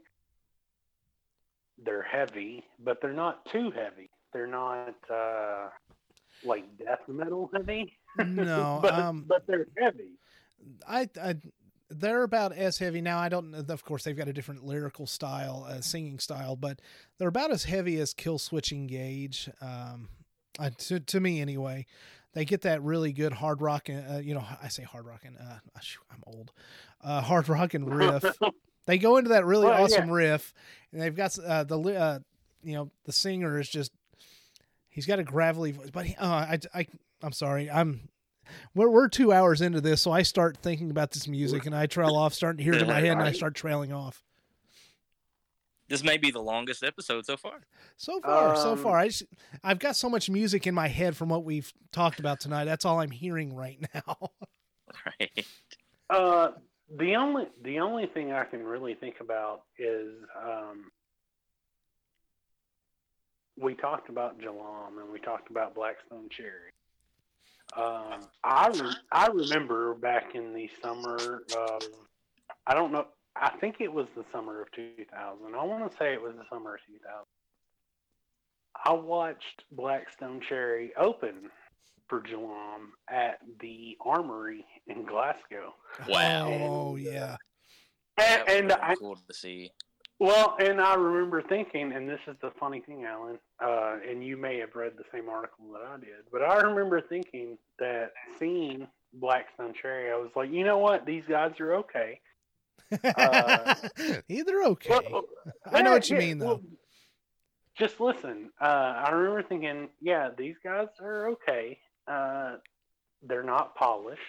They're not, their stage show isn't great. But I also remember thinking, man, they got some pretty decent tracks, and they're gonna be good if they continue. Yeah, I wanted to throw this in when Kevin, I think it was no, it might have been Matt talking about country. Mm-hmm. You think of Kentucky, you think of country. Blackstone Cherry had a track on their demo, rock and roll tape. The real fans know what I'm talking about, because that managed to get into the hands all over. But there's a track on there. I think it's called Redneck Punk, and I haven't gotten to.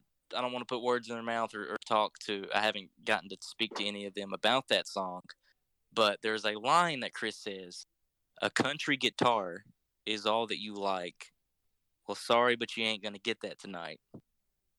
You're always saying we might as well quit, but we ain't giving up. Now ain't that a bitch?" Fast forward all these years later, man. And sure, I think I mentioned it on the episode with Steve where I had I'm not going to say his name, but I had a school teacher who told me and another friend, Shelby Miles, great. Now, this is after their second album. Me and Shelby was really excited about it. We loved it. We were showing his teacher who also played guitar. And he's changed his tune since then. But his exact words was, yeah, they're pretty good, but he's not going to have his voice in 5 years. How long's it been? Well, Yeah. You know what, Alan, you know what's really funny about that? What's that? I read an article, it's probably been a couple months back, that were talking about Blackstone Cherry. And one of the first big live shows they did was playing at the State Fair in Louisville. Yep. And when they played that show, they had, I don't know if it was a producer or what, but somebody came up to them and said, hey, you guys are doing great, but you're not polished. You don't have the stage energy. You don't have the presence. You got to step that up. And from the article that I read was one of the big things that caused them to have the presence that they do now. But Well, when I seen them playing at the Glasgow Armory, one of the things I said was, these guys are good, but they got to step it up. They're not, and I'm pretty sure when I seen them, that it was really, literally one of the first shows they ever played. that's awesome. Which is really kind of funny, but I remember thinking, these guys have it if they can, step up some stuff and do other things, which they did, obviously. Obviously. And another thing too that I'm really happy for them about is they're still it's still the same guys. Oh yeah. Oh. Which is almost unheard of. Dude, I went to I know you know Ben. Mhm. I went to high school. I was in the same graduating class with Abby. His sister Abby. Oh, okay. Yeah, I don't know her too well. I don't know Ben too well either. Well, I went more than Abby. Yeah, well, I was in the same graduating class as Abby, and Ben was in the class right under me. So I actually remember working at the Advantage station, which Glasgow High School put out about 20 years ago. I don't know if they're still doing that, but it's been a while. It's been a minute. But I remember working with Ben as a videographer and doing like local ads for the community. Well, that's awesome. I never was on stage with it. He's a little older than I am. But me and Ben actually share something from our past. He was an old KRT guy, way before, he was a part of Blackstone Cherry. And KRT was the Kentucky Repertory Theater that I believe I mentioned earlier. Yeah, I did. We were talking about Rufus Huff. So that was a pretty cool talking point when I finally got to meet him and talk to him for a bit. I remember, here's a little fun fact. When they did the music video for Bad Habit, the video that everybody saw was not the original. That there were some things that went on that they needed to reshoot some things. I was in the original cut, which unfortunately never saw the light of day. That's how my life works. Yeah. But I got to, Ben does these high kicks on stage. It's almost like, Angus Young. You're gonna see him do the Chuck Berry walk. You're gonna see him with his band-aids on his knees. Well, you're gonna see Ben Wells do a high kick more than once.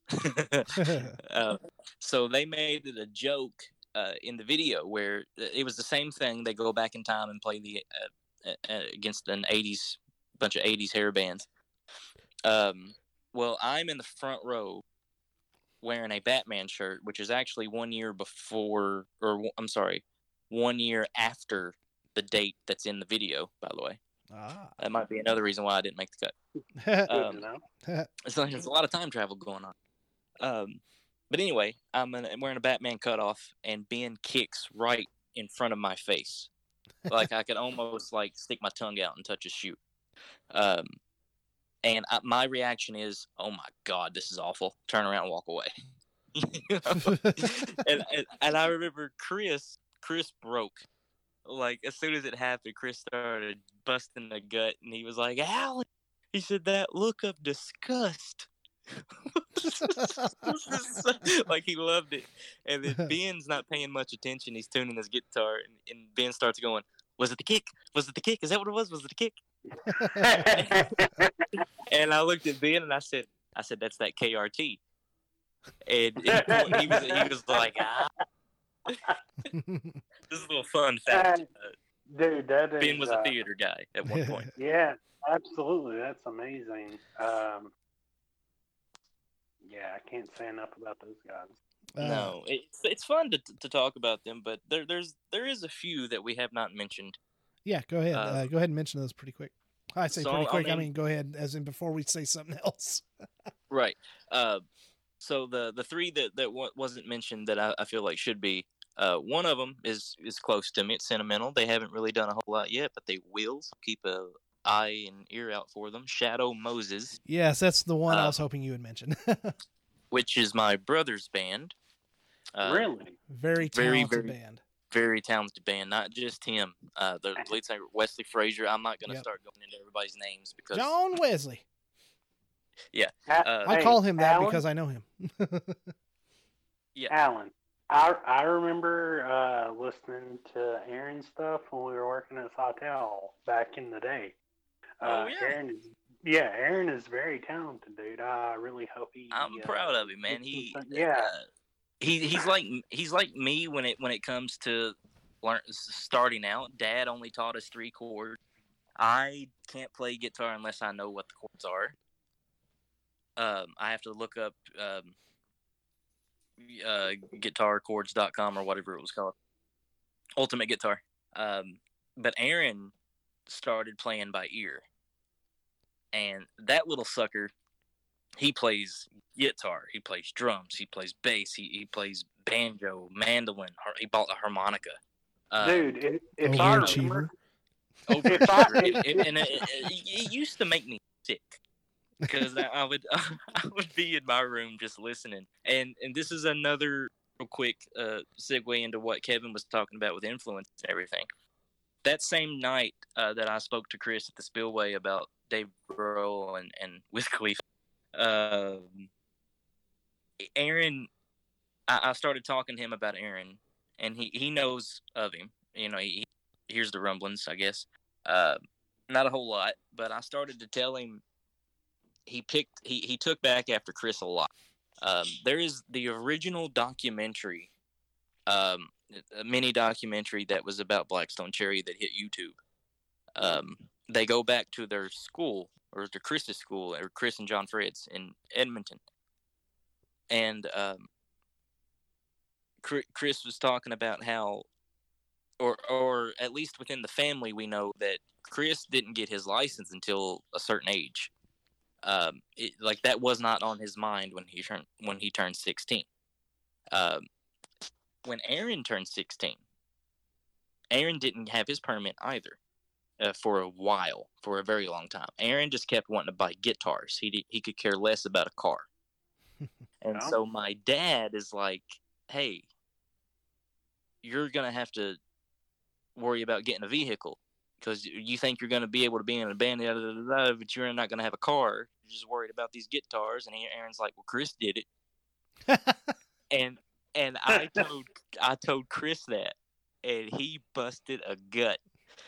He's like, true. And what did Dad's? You know what Dad's response was? What? He walked out of the room. He walked out of the room. He didn't. That's amazing. He didn't know what to say. So yeah, it was really cool. So anyway, Shadow Moses. Yeah, check out Shadow Moses. Go ahead, Tiny. Absolutely. I was just going to say, I know that Aaron is talented. I've seen videos that you posted, that he's posted. Amazing musician.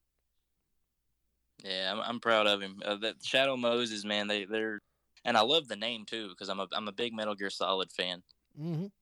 As I mentioned on the Resident Evil episode, it's my favorite game ever. And actually, their rhythm guitarist, he came up with a name for it. So look out for them soon, especially once this Corona deal is out of the way. Yep. Another one, Andy and the Rockers. I've never heard of them. Oh, which is wow, is yeah, no, they're amazing, dude. Tony and Andrea Tennero, husband and wife. They also have another group called Toad Strangler.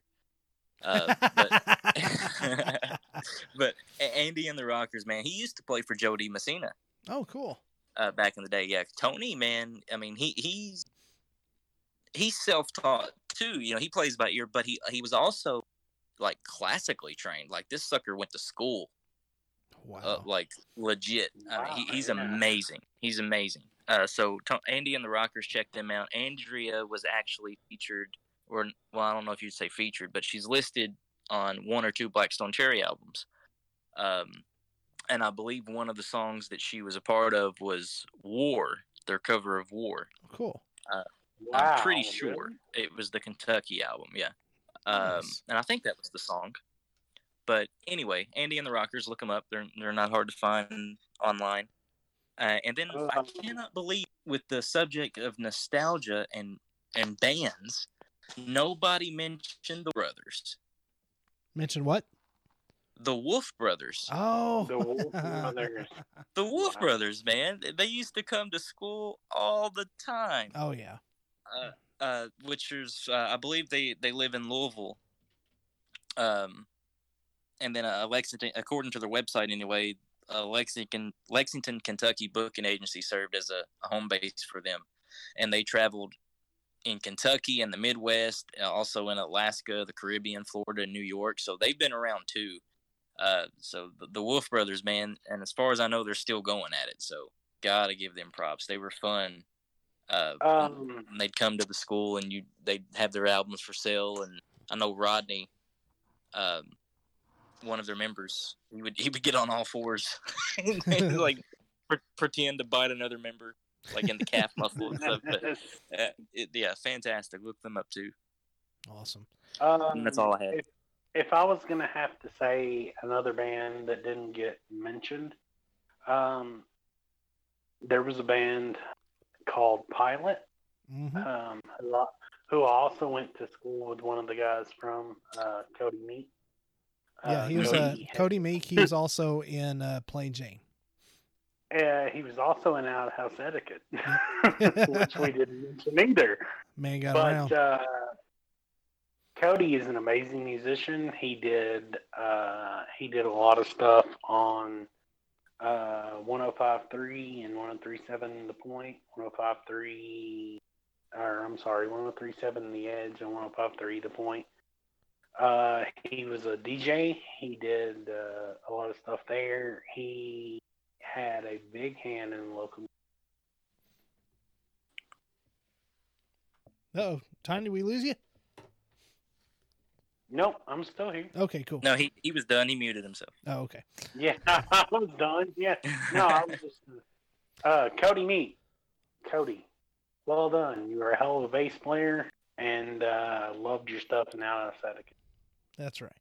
I just want to say real quick for Pilot, if you want to check out, they've got some stuff online again. Check them out. Really good band. A little heavier than with a lot of the bands we were talking about tonight, but definitely check them out. We're at 2 hours and 21 minutes, so let's go ahead and bring this awesome episode to a close. Amazing. This was fun. This was so fun. Yeah. Dude. Real quickly, here is the nostalgic item of the week. I am sending it to you right now. It is sending.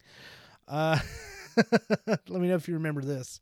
Oh my God! Really? I actually don't know that one. You don't know Mac and Me? Oh my God, dude! No, Alan is a little bit younger than we are, dude. So. Well, that doesn't mean anything. I brought this up because for two reasons. One, for more than a couple reasons. One, Mac and Me is just a straight up 80s movie, kids sci-fi movie about an alien that gets stranded on Earth and at a camp, and he has shenanigans with some of the kids there. Now, it's the reason I bring that up is because one, it was a huge hit back then. It brings back a lot of happy memories of watching it. It was on back in the 90s. It was on just about every single Saturday afternoon on one channel or the other. But the reason I bring this up, it is actually if we're doing one actor to another or something like that. What does he call it? 7 degrees of separation or whatever that's called. Yeah. This is actually tied to Paul Rudd. How? Paul Rudd, who just had a birthday here recently. Happy birthday, Mr. Paul Rudd, 51 years old. Happy birthday. Doesn't look a day past 30. Nope, never. And the reason I bring that up is because every interview he ever does on a show, whether it's the Tonight Show, I mean, you name it, anytime he is ever on, when he is getting ready to talk about a movie that he's in, even the Avengers, and he's going to show Ant-Man, and he's going to show a clip from it. This is the clip that he brings is from this movie.